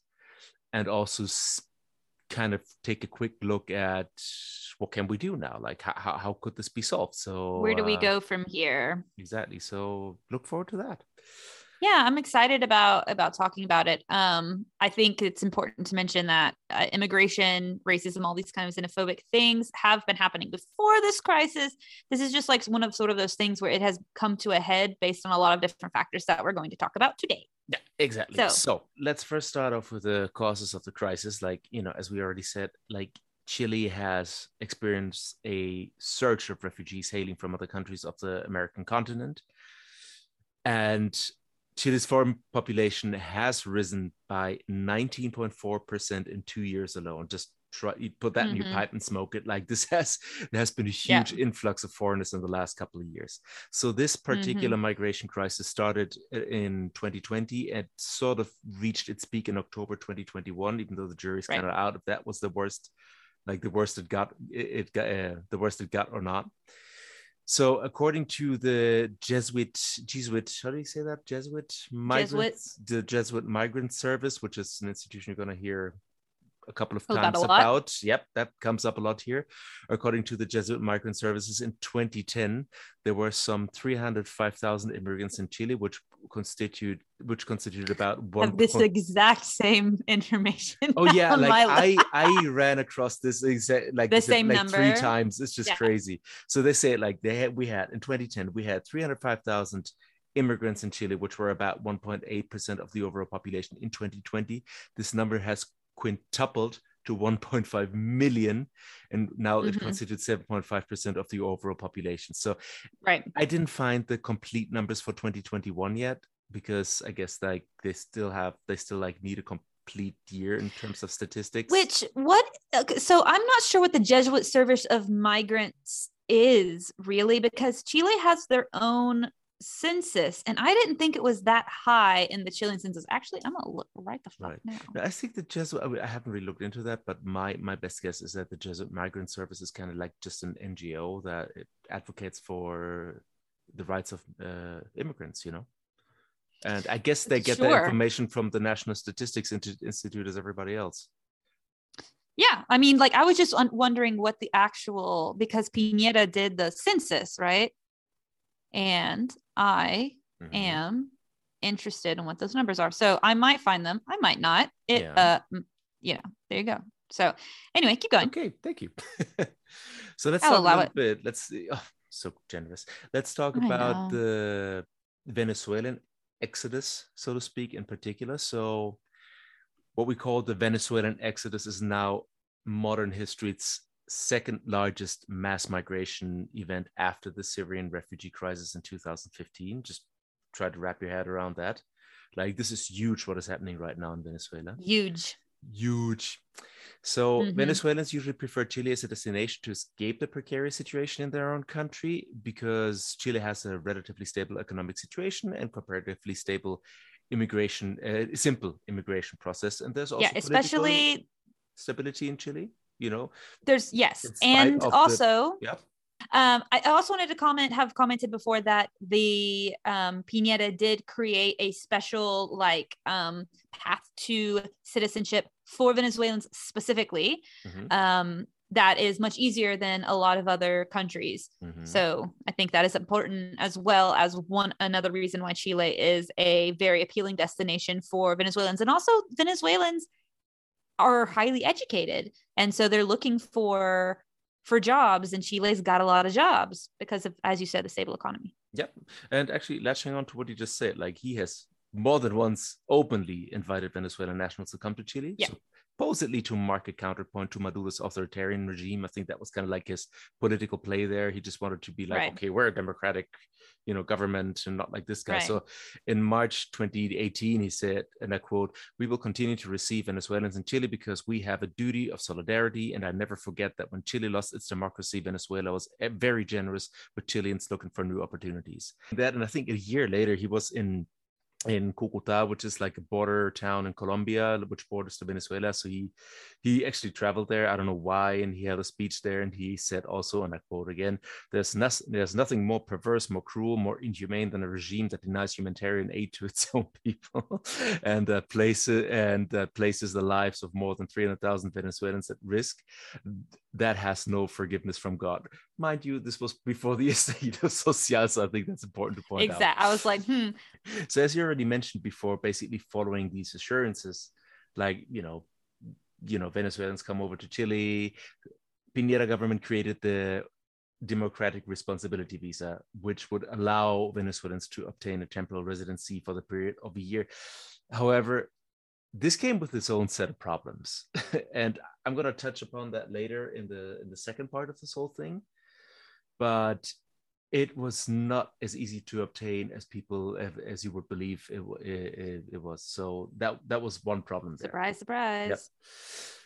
Now, as you already mentioned, like Venezuela, a lot of Venezuelans that came here are highly educated people. Many are accountants, engineers. Yeah, because medics. In Venezuela, you can go to university for free. Just saying. Right. The university is still free. Well, and also you got to say, like, basically the first to flee a country are the ones that have the most means. So there, so you have a lot of accountants, engineers, medics, lawyers, whatever, but they have to accept low-paying jobs to meet the visa requirements, because as long as their title has not been validated, which is an arduous process here in Chile, been through it, take years, like they cannot apply for a temporary residency. So what they need to do instead is they need to accept a low-paying job to get a visa sujeto contrato while they wait for the validation. Yes. The thing that people know, like I'm adding on to what you said. Yeah. We've talked about this before on the podcast. But if you're just tuning in, like, immigrating is fucking hard. It's fucking hard and it's expensive. Immigrating is denigrating. Boom, I said it. Damn, son. Damn. You got it. Immigrating it shouldn't be, but it's so it's hard. Kind of a sad t-shirt if it was a t-shirt. I was like, it should be a t-shirt. No, wait, that just makes me sad thinking about it. Yeah, might be true, but no, but it's so, here's the thing. Like, when you first immigrate here, you have to wait till your visa is approved before, or you have to wait until you're at least in trámite with your visa, which can take anywhere from like 6 months to a year before you can even start working. Before you can even start legally working. So imagine you got to have money for all of that time to legally start working. Here's the thing. You got to have money to support yourself and your family if you're here with your family in order to survive that time period, right? And so then once you have that, you have to wait for, like you said, your degree to get certified. Then once you do get approved, it costs probably $1 million pesos total for you to pay for your visa. That's not considering you having the problems with the way that they rent property here, which is you have to have like a bank account, which you can't get a bank account in Chile until you have your first visa. Like there's so many things. And so one of the things I know that we're going to talk about is people like screaming about illegal immigrants. It is fucking hard to be a legal immigrant. Like it is fucking hard. Like give me my papers, bitches. I want them. I'll do everything. Like I'm legal. I'm like estado regular in the country, but I have been in this state of processing for over 2 years. You just went out of your way to clear that up, huh? You got nothing. Here's the thing. You got nothing to hide, Bethany. I got nothing to hide. But here's the thing. I have like been like, oh, give me my visa now before on our Instagram page, and somebody's like, you're illegal, and I was like, okay, calm down. No, I'm not. Yeah. But the only reason I'm not, well, not the only reason, but one of the reasons I'm not is because I have a previous visa that has allowed me to work. And so the idea is you're just like bleeding over into your next visa. Yeah. Right. But imagine if I didn't have my first visa, I would have been over 2 years waiting to be able to legally work in this country. And so then you protest and they're like, oh, look at this illegal bitch over here. She doesn't pay taxes and fuck her. It's like, what? you can work when you're in tramite. I mean, I've been that man. I'm but you have to get in tramite first. Right. I mean, I got lucky in so far that I got here at a point where like the immigration process, and I guess, for Europeans too, that was a lot easier. Right. So, I mean, I still had to wait around like a year to get my freaking visa, and still a couple of months to get into Tramites. But, I could work then, and I could work in my profession. That was actually the most important thing, because I was able to like start the validation process from home already. And that didn't take that long. Now it's a different story. And I'm going to talk about this now, because actually I want to talk about this in the second part. Like a lot of times right now, you cannot even enter the country without a prior permit that you need to request at the Chilean consulate in your own country. Yeah, this is different. Shitty. Like I was at least able to come here on a tourist visa, take care of business here, wait it out, live off my savings, and then they were like, okay, on Tramite, you're good to go. They can't do this. That's anymore. Exactly what I did. And they had to leave the country. I didn't have to leave my country. I was cool, Yeah, like that's the thing, is I had the privilege of coming here being like, I love Chile, finding somebody who would give me a contract, applying, and then getting in tramite, applying for working temporary working visa, all of the things that you did. Now you can't do that. You have to be in your country. Imagine, thank you so much, Pineda, that I can like get this visa, but I have to apply from outside of Chile before I can go and then get accepted, which I hear is not that actual aspect, at least in Venezuela, from what I've heard from my Venezuelan friends, is not that hard. But now it has really, really, really discouraged other people that would have been like you and I, who would have, like, one reason I came to Chile is because it's so super easy to immigrate here. Mm-hmm. I watched a documentary the other day about a girl, and she was a gringa in Chile, and she was like, I moved to Chile because it's so easy to immigrate here. I'm like, oh man, the immigrants are dropping like flies. Bless your heart. Yeah, I mean, you and I both know, being in the events planning business for bilingual audiences, that the amount of just people coming here to find jobs and working from other countries has just, like, at least from like students, backpackers, things like that, has dropped off a lot. And since this stuff has changed, so I mean, I think the pandemic and the Estallido Social also has something to do with that. I meant before that. Like, it was, our audiences were already starting to change, which is fine. Like it, but it's just like that sort of gringo community changed. Yeah, because it was harder for people to come here. The whole immigration process was actually quite liberalized, but I think they made it harder again when the pandemic started, if I'm not mistaken. Or you think it got harder before that? It got harder. No, I know that it got harder before that, because Pineda changed a lot of policies that affected me when I was applying for because I had my temporary and I was applying for my definitiva. And when I was applying, I sort of like slid right into like right after where they changed it. So I had to relearn everything. Like, I had thought I knew what I was going to apply for, and then I was like, nope, no new thing. And that was right before the pandemic, because I applied right before the pandemic. And then the pandemic happened and everything just collapsed. It just went to shit, And that's pandemic related, not necessarily even just like bureaucracy related. Right.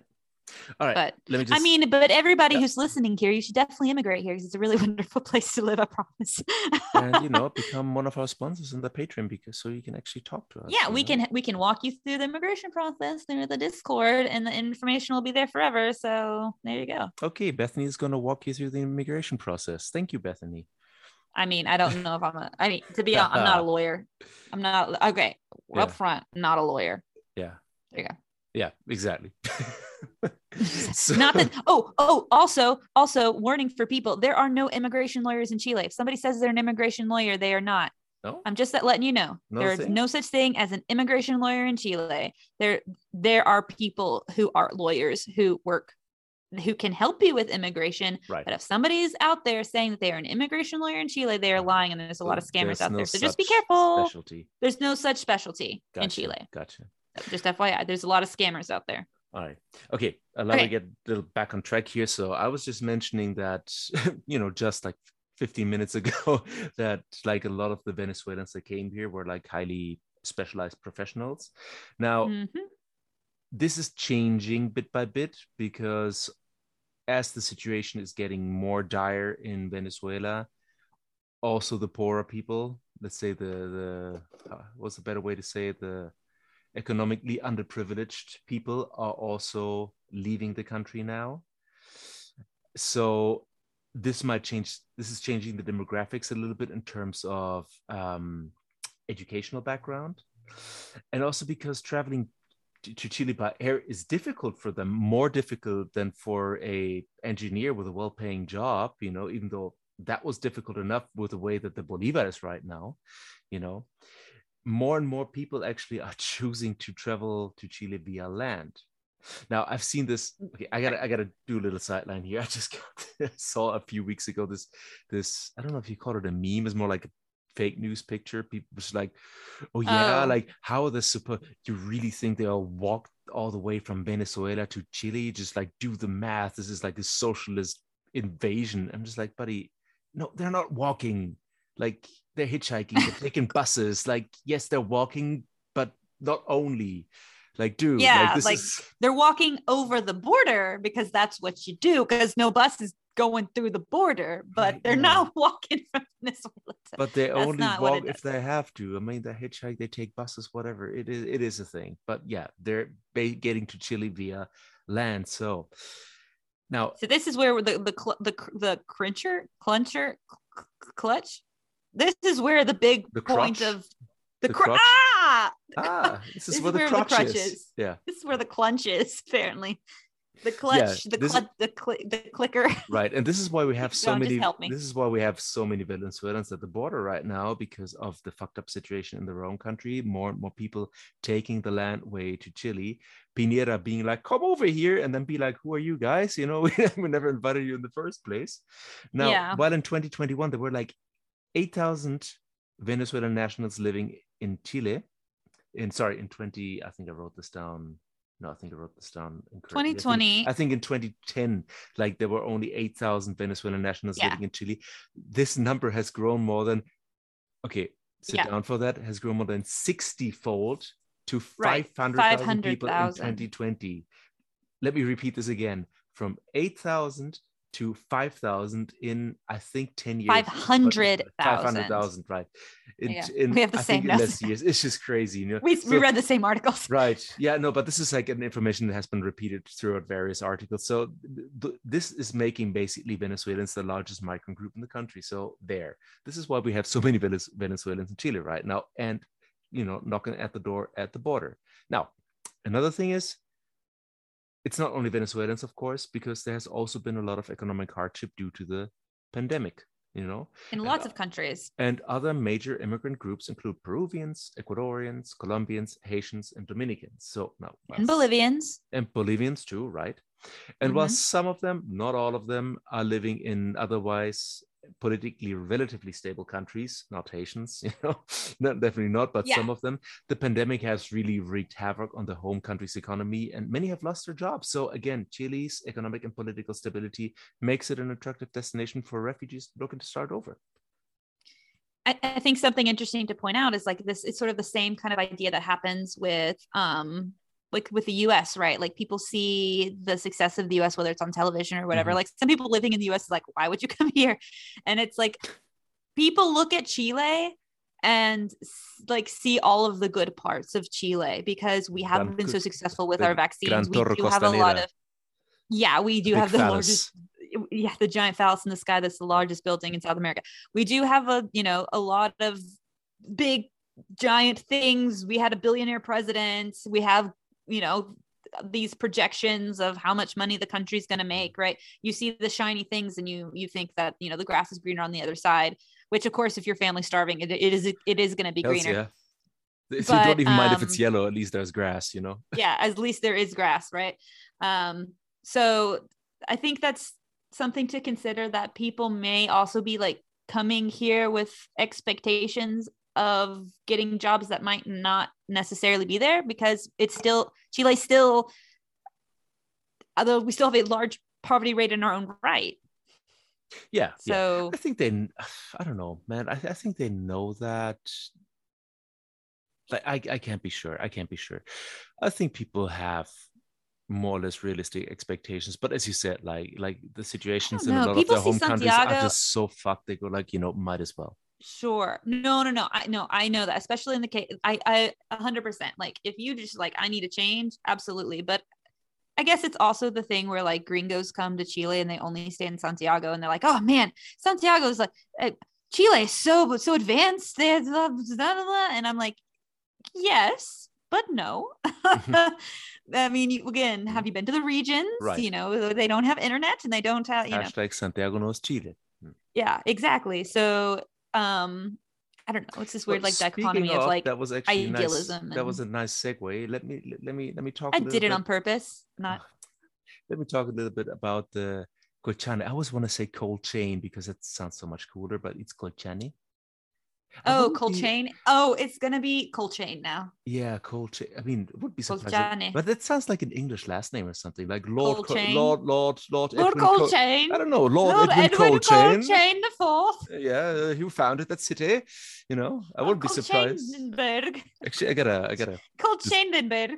Yeah, no, I gotta Google that. So the small city of Colchane has been Colchane has been the focal point for most of the events related to this migration crisis. Now, Colchane is a small town with no sewers, no pharmacies, no supermarkets. They don't even have round-the-clock electricities, and it's actually one of Chile's poorest communities. Now, giving you some stats, because I know that you love it when I give you stats. So that was numbers just turn me on. Yeah, I know.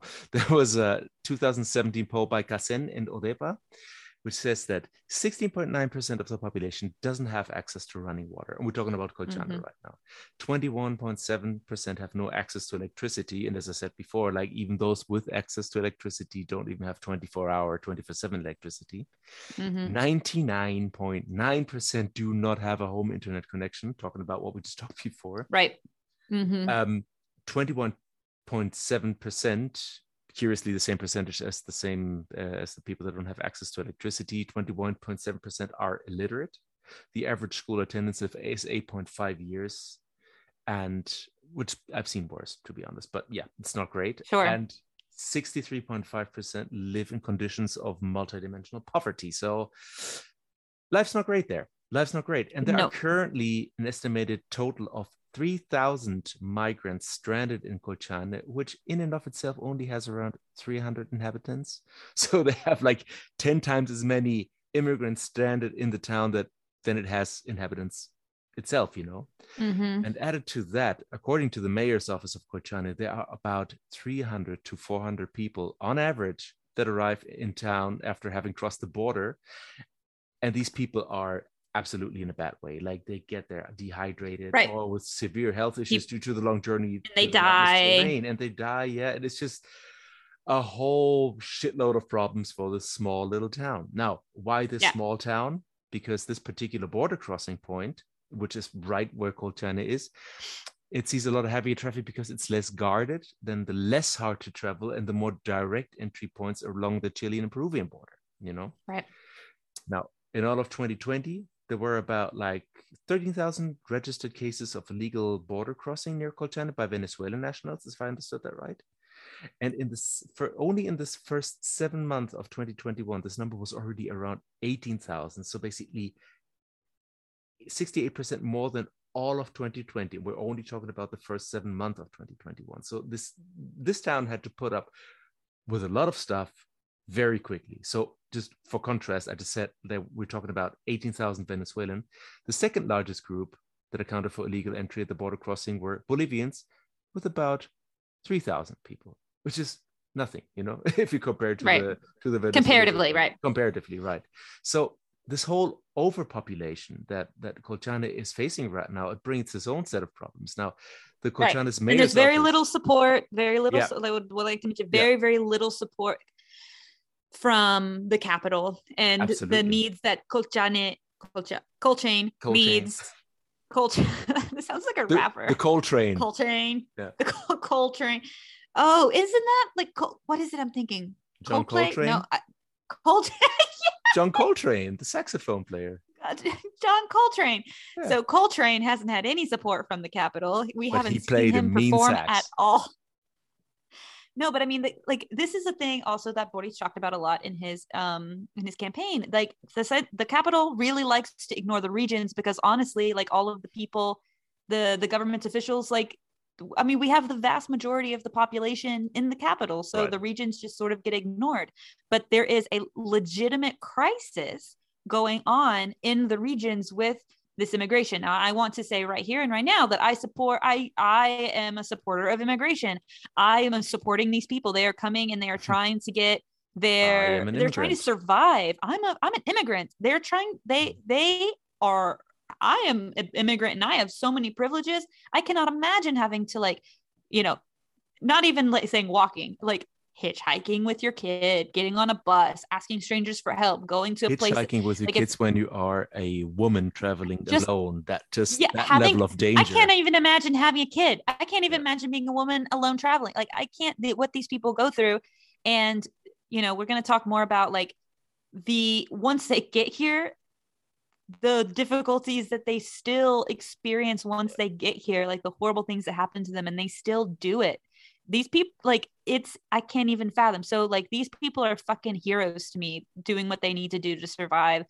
And I don't know, it's heartbreaking. Yeah. And then the people of Colchane, just existing in Chile, like we're sitting here in Santiago, being able to see the tallest building in South America from our windows, going to our, and just like enjoying our lives while like people in Colchane don't have internet and people in Colchane, like in the country that we live in, it's Chilean citizens, like not having running water. Like this is, it's crazy. Like that's it's like two different crises happening at the same time. Yeah. It's not exacerbating each other. Right. And like this whole thing, like all the problems that Colchane for fuck's sake, Colchane had from the get-go, like, with the electricity and running water and illiteracy and whatever. Now, compounded to that, this whole overpopulation basically triggered a huge surge in crime. So according to the prosecutor's office report, the homicides in the region, not only Colchane, but in the Tarapacá region, grew by 183% the last year, to the point of registering one every 48 hours. Drug trafficking increased by 42%. Migrant trafficking increased by 501%. The possession of sharp weapons also increased by 124%. Now, so I've read at some point somebody saying that the region is currently going through a triple crisis: COVID-19 for one, the surge in crime rates, and the migration crisis. This is the third one, right? Now, and let's do fourth, poverty. Yes. Yeah, that's true. But let's actually, I'd be amiss not to point out something a little bit, because you got to say that the migration is not necessarily the main cause for the surge in crime rates, like, because, you know. No, of course. I think the COVID-19 pandemic is a likely driver for that. Like, don't confuse causation with correlation here, you know? And even if there's a causal relationship, the immigrants are not necessarily the perpetrators here, you know? Like, one could say that human trafficking is a driver for crime, but not necessarily perpetrated by the victims of human suffering, but other elements that see the opportunity to frame them for it. Do you know what I mean? You follow me? You feel me? No, I know what you're saying. And I mean, it is proven that people who are desperate to get across the borders, especially, as you said, women, or maybe women with small children, become victims of sex trafficking a lot, because somebody will come, maybe, you know, some people will say, like, I can give you a ride across the border, you know, and then they take their passports and suddenly, like, they are now being sex trafficked. And this happens all the time. Or you're a woman who shows up across the border alone, and you get easily sex trafficked. I mean, this happens all the time in really metropolitan cities. Just imagine if you don't have any resources or any money or anything. Like, and that's not, the immigrants aren't the ones doing that, right? This is people taking, like, this is people being shitty. Like, again, shitty people gonna shit. Yeah, and okay, wait, let's be real. I mean, of course, there are going to be refugees that commit crimes, but out of necessity, you know, what do you want to do, you know? Poverty, instigates desperation, which instigates the push towards crime. I mean, we know this. You know, and sure, there's the occasional bad apple. Like, I don't want to, that's also a thing, you know? Like, of course, but all apples are bad, don't you know? Yeah, of course. You know, it's not my favorite fruit. Well, apples, I like apples if it's juicy. So it's a thing, but it's not. What other juicy fruits do you like? Bananas. Sorry. It's not really juicy, is it? Peaches. Bananas, not juicy. Nectarines. I love nectarines, man. The honeydew, peaches. Food. Anyway. Eggplant. What? Keep going. All right. So we established that. So now we got a whole bunch. We got like thousands and thousands of poor immigrants stranded in Colchane. People be like, what the fuck just happened? Like, they just didn't know what hit them. Like overnight they went from this, like, people who were just trying to survive to like people now like, because obviously this happened, like people fighting for the meager scraps that they had. Absolutely. Right. And of course, these people don't want to stay in Colchane because it's not the destination of the dream. So what are they doing now? They continue the trek from Colchane to the coastal town of Iquique, which is like 235 kilometers or 146 miles. As one person asked me, one gringo asked me, Canadians actually, when they came here, asking if I would tell them a little bit about Iquique. And I didn't know what they were talking about. I'm gonna start calling that from now on. This is the cutest thing ever. Colchane and Iquique. Yeah. I was like, they were like, oh, do you like Iquique? And I was like, excuse me? Iquique. No, you said, excuse me? Excuse me? And then they were like, Iquique, you know, in the north. And I was like, I have no idea what you're talking about. And eventually I figured out that they were talking about Iquique, and I was like, oh, and then I laughed at them right in their face because it was a cute thing. It was cute. And then they started crying and they turned around and went away. Good job, Bethany. So they are I'm very welcoming. So basically the immigrants, what they're doing from Colchane to Iquique, they make the way there, walk, hitchhike, bus, whatever. And then the idea for them is, of course, continue the journey down south to Santiago, which is the main destination for, I don't want to say all immigrants, but most immigrants. Now Santiago there's shops here. Yeah, because and shops or jobs? Jobs, right? I mean both. Yeah, but yeah. I mean, yeah, there's both of these things. Yeah. So now Santiago is about 1,800 kilometers, which is 1,120 miles down south. So they can't just walk there. Okay. No. Now we are in the long country. Like, once they get to Iquique, there's another pileup happening because in part, many migrants, they don't have either the means to pay for a bus ticket down there, or they do not have the COVID-19 vaccine requirements to continue the travel by bus. Because remember, if you want to get into a long distance bus, you got to show them proof of vaccinations. Yep. Now, these people don't have that either because they are not vaccinated in the first place, or they have like a, I don't know, Bolivian, Venezuelan, Ecuadorian, Venezuelan thing that has not been how do you say, No. Well, here's the thing: is you have to get your vaccinations accepted by the government, and it can take weeks to do that. Yeah. And again, you got to have internet to do that. Right. Like you got to submit that shit through there. And you got to be legal here. You know, you got to be legal here in the first place. Well, I mean, you don't have to be legal here to get your vaccines approved, because if you're visiting Chile on a tourist visa, you still have to get them approved. You have to submit them. And you're legal because you're on a tourist visa. But oh yeah. Yeah. These guys are not legal. Yeah, exactly. That's the thing. Exactly. Like they have no recourse. That's the thing. Right. So this is the situation. Well, I guess then the excuse from the right would be like, well, they shouldn't be here anyways. They shouldn't be able to take our buses. Yeah, exactly. So that's the thing. You don't get to take a bus. You got to walk. You got to earn that. Now, so this is what's going on in Colchane in Iquique right now. In Iquique. Now, let me give you a little timeline of events there, because starting early 2021 and especially later 2021, shit really started hitting the fan. So on February 9th, 2021, the Ministry of the Interior announced the Plan Colchane, the Colchane Plan, which among other things aimed to improve the infrastructure of the locality, teaching people how to play saxophone. That'd be so great. I'd be there. We should send Diego there, man. Diego Blanco. Oh yeah, inside joke. The listeners love that. Yeah, like we never crack inside jokes at all. No. Though we do have people who listen that know who we're talking about. Hi, Mary. Hi, Mary. So the part of the Plan Colchane was to improve the infrastructure of the locality, basically give them continuous electricity supply, sanitary residencies for immigrants. That was also an idea, but it included deployment of the armed forces and unmanned drones for border control purposes and deportation threats. So this is when this whole thing started, which, mind you, this is where we're ramping up. We're ramping up. Yeah, we're escalating right now. Right, which was about like a year after this whole thing had already happened. I mean, like the government has been a little late there, Yeah, we're creating high tensions at this point. Exactly. Let's jump 7 months into the future, September 25th, 2021. Now, this situation then came to a head in Iquique.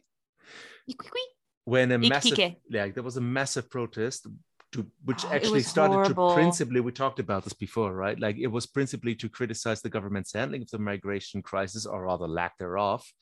And they were asking for the resignation of the regional president delegate Miguel Angel Quesada and asking for the closing of the border. But this thing eventually turned violent, and it was a group of protesters burning tents and belongings anti-immigrant protesters of the migrants that have settled in some of the public spaces around town. Right now, let's not gloss over this. I want to. No, I don't want to gloss over that actually. So, okay, you say a part first, because Well, I just want to say, like, okay, so we have like extremist anti-immigrants that were protesting. It got violent, and instead of it being what it was initially supposed to be about, which was a protest against the government's handling of it, it became fuck all immigrants. They then took immigrants who have nothing, right? We've just talked about how they absolutely had nothing, took their tents, took baby blankets, took like strollers, took clothes and burned them, waving Chilean flags. It was horrible. Took their masks, it was absolutely like disgusting, these people doing this. And they were like waving Chilean flags and being like, Viva Chile. And it was like,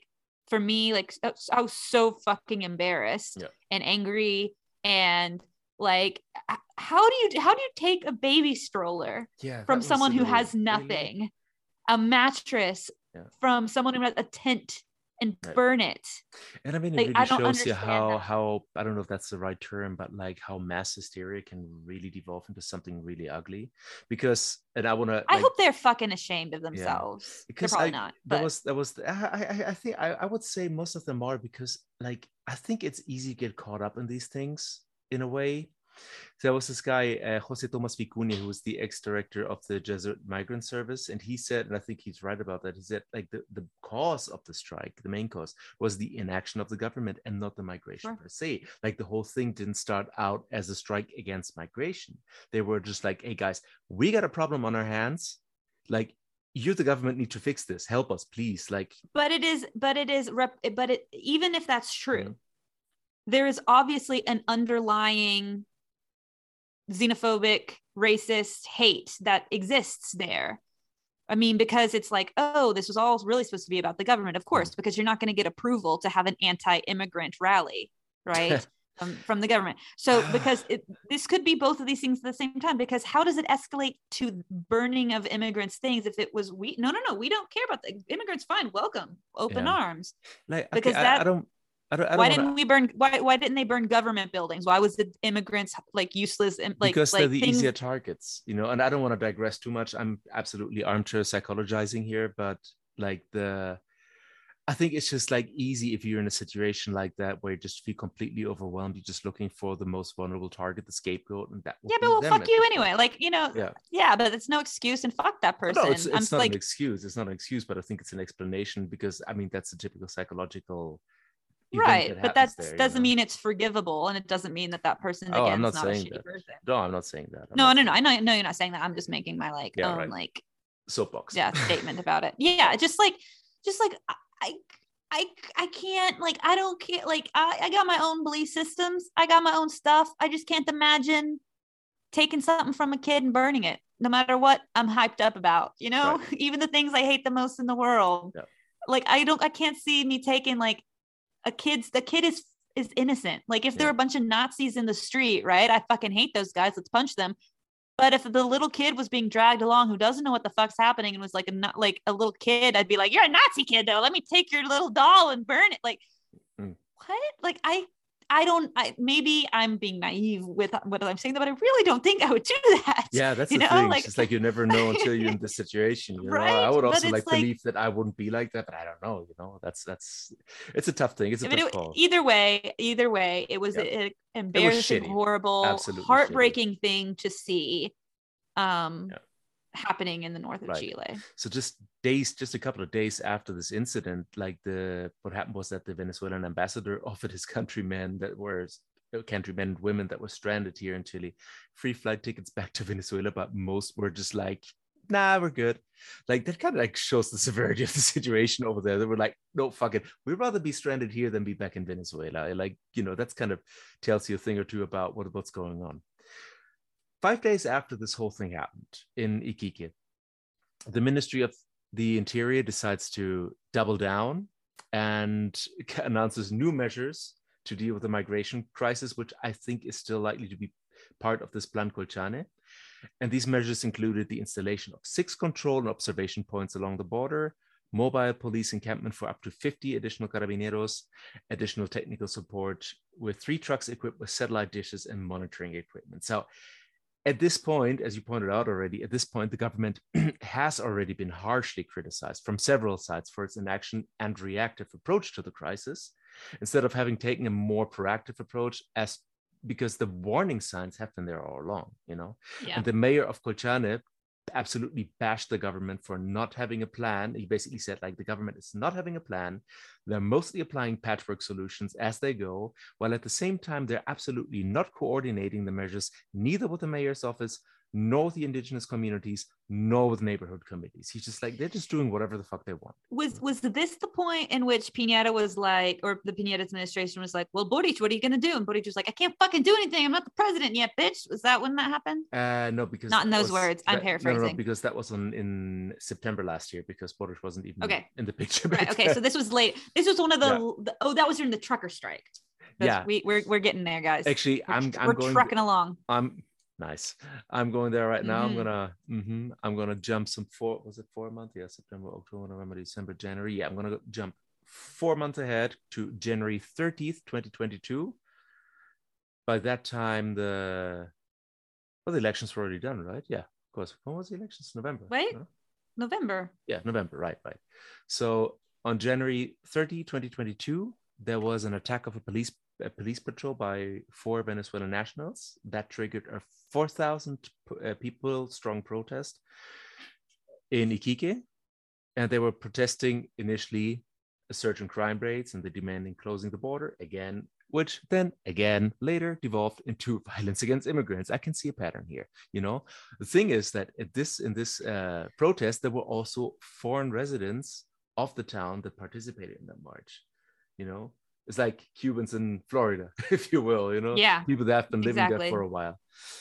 The following day, No, it's like my family in Chile. They're all Bolivian immigrants from Bolivia, and they hate immigrants. Like, not my boyfriend, not me, obviously, but it's like they're like, oh, you know, the immigrants are bringing drugs and blah blah blah. And I'm like, girl, you immigrant. Because they your daughter-in-law's an immigrant. Right, like, you need to calm down. They see in danger their own little cushy life that they've established for themselves. Right. Because it's like, okay, obviously the Bolivians are good immigrants for them because they're from Bolivia, but like, no, the Colombians are bad ones. It's like, oh, the Venezuelans and like, it's like.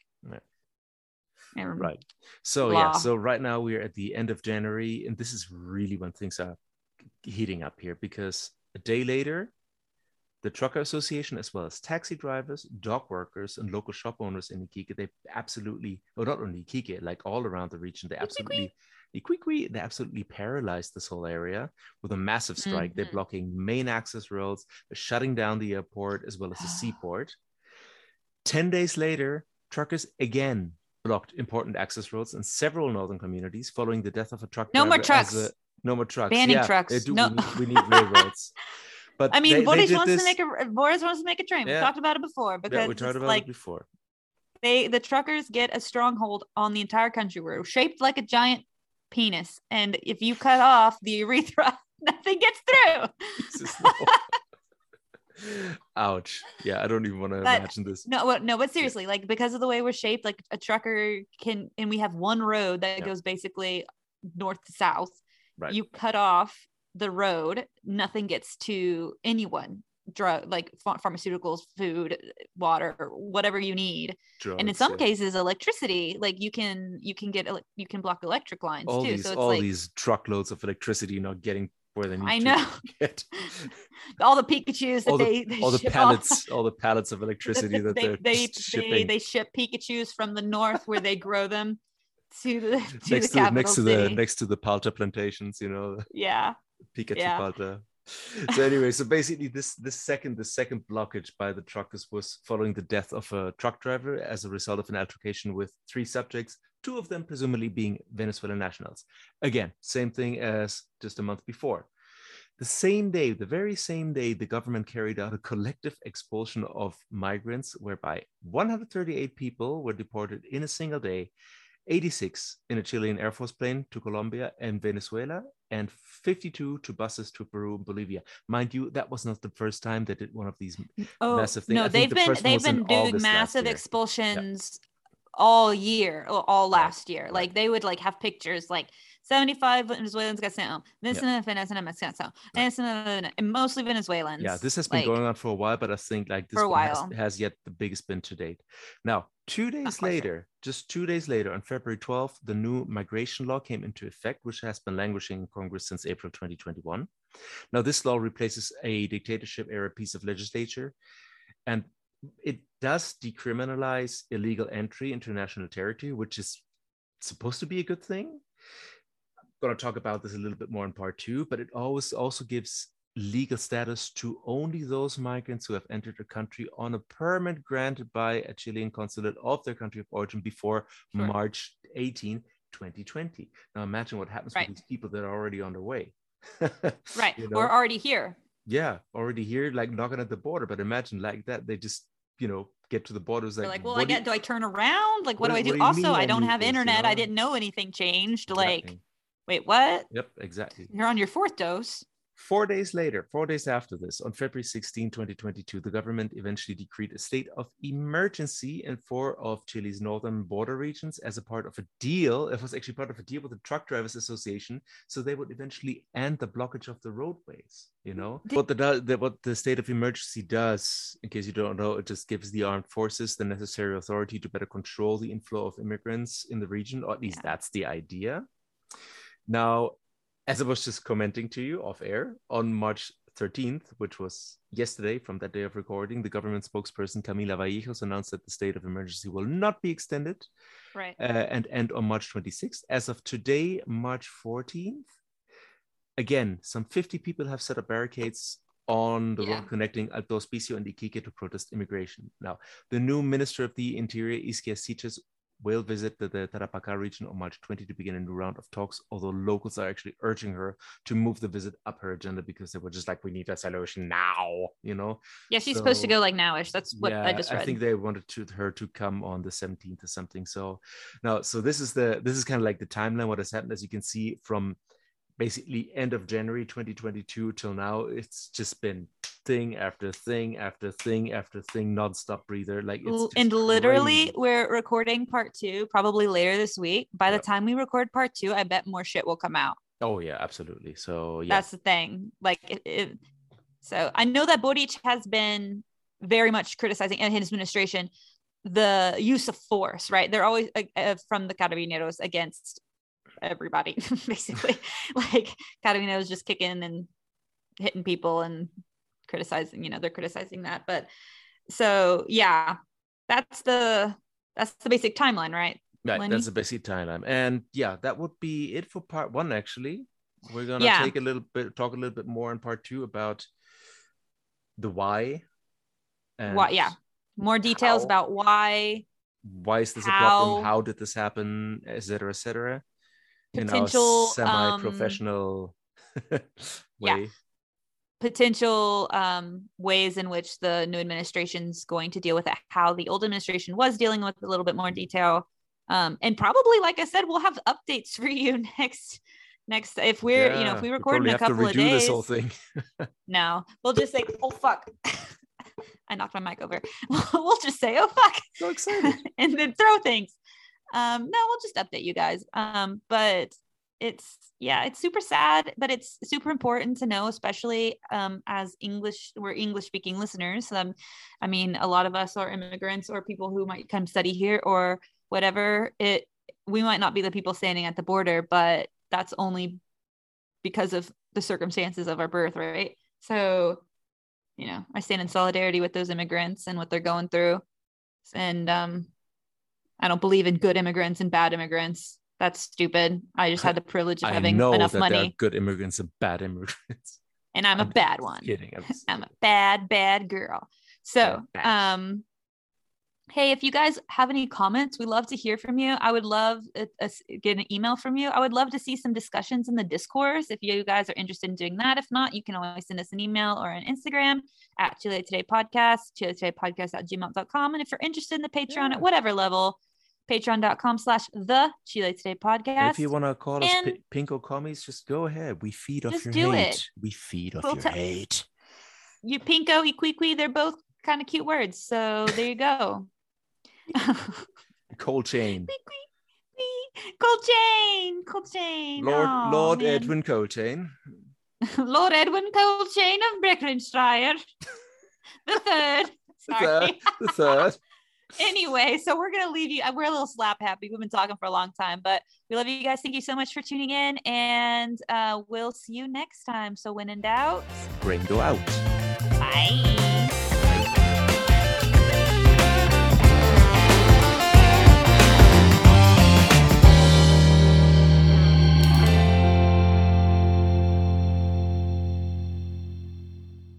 The Chile Today podcast is produced and edited by Podcast Pinguino Diego Rivera, and it is starring Leonard Kluge and Bethany Francis.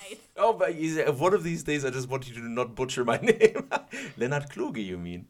Leonard Kluge. Bye!